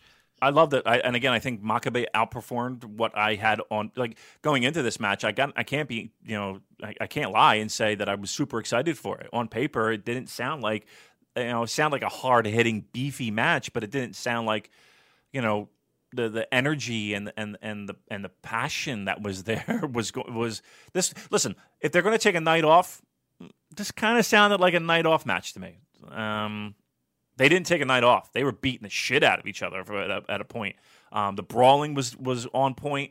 And the one of the bigger, I don't want to say, look, the guy is what, Suzuki's 50. Makabe's what, 45, I think. We're expecting a lot out of people who compete in G1. Let's face facts here. Makabe, his singles matches to get the tap on the shoulder and to get out there and to perform at that level, without really having the body of work for this calendar year under his belt is pretty remarkable. And again, I put this in air quotes, even though it is a brawl, and sometimes brawls, they can seem to take it easy. And again, air quotes, they did not. This is a hard-hitting, stiff brawl. Kevin Kelly did a great job putting this over. And the surprise win. I had this as a loss for Makabe. King Kong knee drop, 1, 2, 3. And then here's another thing, too. This could have very easily been King Kong knee drop kick out, and it wasn't. We protect finishes, and I love that. You get hit with the King Kong knee drop, you're fucked. You get hit with a bad luck fall, you're fucked. You get hit with a rain, you're fucked. Right? I love that element. Again, He hit it, and it was like you felt good. I felt good that Suzuki didn't kick out. I felt good. Shocking to me. I don't want to say shocking. Surprising, yes. Again, I had Suzuki penciled in, and again, Suzuki has no points. That is more surprising to me than anything. Him, Okada with no points. That's pretty amazing. Yeah, I agree. So moving on, as you mentioned, Okada, Bad Luck Fale beat Kazuchika Okada. What were your thoughts on this? They always seem to have good chemistry, right? If anybody's going to pull a great match out of Fale, it's an Okada or a Tanahashi. So I don't think there's any mistake or anything that was just by chance that Fale's in that same block. We're going to have some decent matches. They know how to pull them out of them. I thought this was good. I don't know if it was a great match, but it was good. Fale is Fale, and he's limited in what he can do, but what he does, I think he does pretty well. Listen, I'm more shocked that we're looking at Okada with no points. I would have thought, again, I'm not saying he's going to go on a run, and it does kind of continue the story of him struggling. The guy hasn't had a singles win since what, May, June? It's been a while since he's won a singles match. Well, on the topic, we've got a question, sorry to interrupt, from Dan at South Amanda. Will Okada get any points in this G1? Oh, come on, please.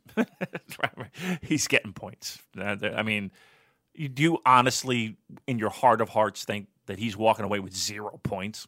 Come on, that ain't happening. Watch him, 0 points. 0 points. But yeah, I agree with you. This Okada to me is much more interesting to me than champion Okada. And I liked in this match that he was dabbling a bit of the shithousery, like he'd taken a few leaves out of Jay White's book, like slapping Fale on the head and running away, teasing the Golden Triangle moonsault only to taunt Fale in the middle of the ring. Okada's a really funny guy. He's got a good sense of comedy, and he hasn't been able to show that much as the super serious champion. So it's refreshing to see him getting to show that side of him. The interference sucks. I think we've talked about that before. I don't like it, but we're going to be seeing a lot more of it, so get used to it, even though I think it's unworthy of New Japan. But there you go. Tangaloa is managing to spoil a G1 that he isn't even in. But even in spite of that, this is one of the better Fale matches, and Okada makes a really entertaining baby face. Like, how can you not cheer for this guy? Yeah, he's great. I mean, look, the only thing that I question is, again, I think on commentary they were making points of, he's carefree, he doesn't have the belt, he's smiling, and he wanted to make a point of smiling. Like, I don't get that from this character. I get more of I'm lost and I don't know what to do with myself, and I'm heartbroken and I'm depressed, and I'm just trying to push through and find my groove again. I don't get this, I'm carefree and I don't have the weight of the world on my back anymore, and I can be goofy Okada for a little bit. I don't think this doesn't look to me like goofy Okada. This looks to me like, holy fuck, I'm spinning out of control Okada. Yeah, or like putting a brave face on the fact that he's experiencing a lot of pain and trauma. Yeah, that's what I get anyway. So I mean, maybe they're trying to steer me in the right direction, but when I look at it, that's what I see. Okay, and move on to the main event. Switchblade Jay White beat Hiroshi Tanahashi.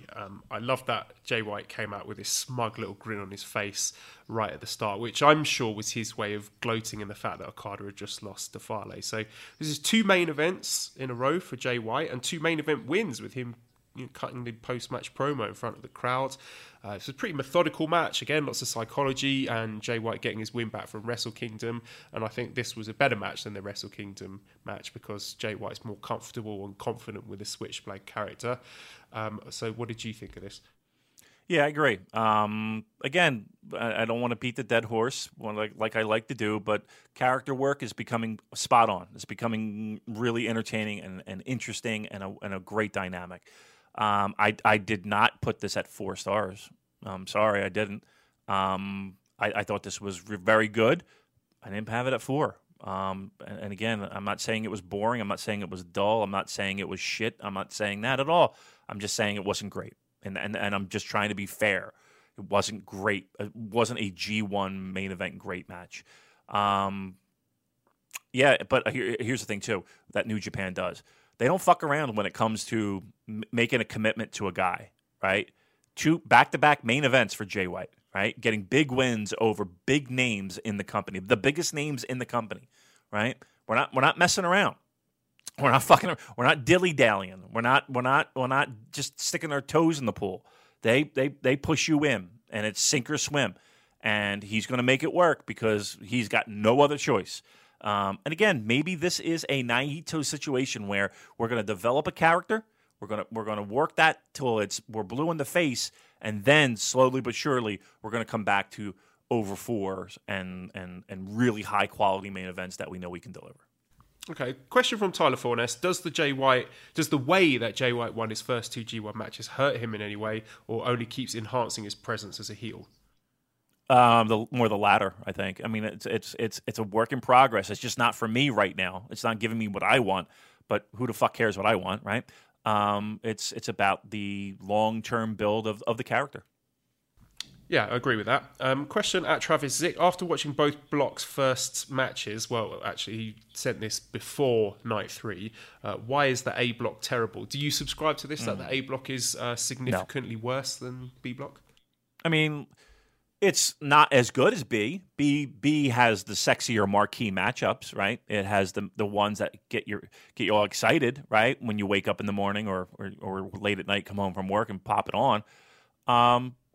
But I think the A Block has delivered in many regards. Not maybe again. It's hard to beat that night 2. That night 2 is just tremendous, and night 4 on paper sounds really nice too. So yeah, I mean, I get where people are saying. I don't think it sucks though. I think it's still solid. Okay, we've got a couple of questions before we get out of here. Nathan Peters at Razor_Nathan. Between Jay White, Juice Robinson, or Adam Page, who do you think would be the first of those guys to get a Wrestle Kingdom main event? And then the same thing for Ibushi, Evil, and Sanada. I'm going to say Sanada in that group. Well, maybe Ibushi, because I still think it's going to be Kenny and Ibushi at Wrestle Kingdom. That's where I kind of have my chips. So I'll go with that one. I'll go Ibushi. What was my first one? Hangman, who and who? Jay White, Juice Robinson, Adam Page. Jay White. I mean, listen, they're going all in on Jay White. Let's not make any bones about it. We're going all in on Jay White. He's headlined shows. He's beating top guys. He's going to be a guy. And then the next question on the similar lines at Musa_E_Pestana. If Omega is the Gaijin ace, who are the second, third, and fourth most over babyface Gaijins among the Japanese fans? Oof. I mean, you'd have to ask the Japanese fans on that one. Gaijin-wise, I mean, here's the thing, and I can only go by what I see. I mean, obviously, Omega is up there. Juice is up there, right? Juice is up there. Elgin's weird in the sense that every time that I would see Elgin out on the streets in Japan, he would always have a flock of people around him, and he would just be signing for like a long time. Like we went, the day of Wrestle Kingdom, we met up with him, and it was just like constant, and he was cool. He just knew that was part of the deal. I mean, that's just my experience. So I think, just from what I see with my own eyes, I was pretty, like we were joking about it. It was pretty intense. So I would probably say Juice is up there. I mean, maybe an Elgin. Jay White's up there. Jay White, he's becoming good heel. He's getting booed in every fucking building. And I think it's a good boo. It's not a bad boo. Okay, and last question then for you at Smiley3219. Have your thoughts on who is going to win the G1 changed since the first few days? It has not. I've still gone with Ibushi beating Omega in their block, and I have Okada beating... Who do I have Okada beating?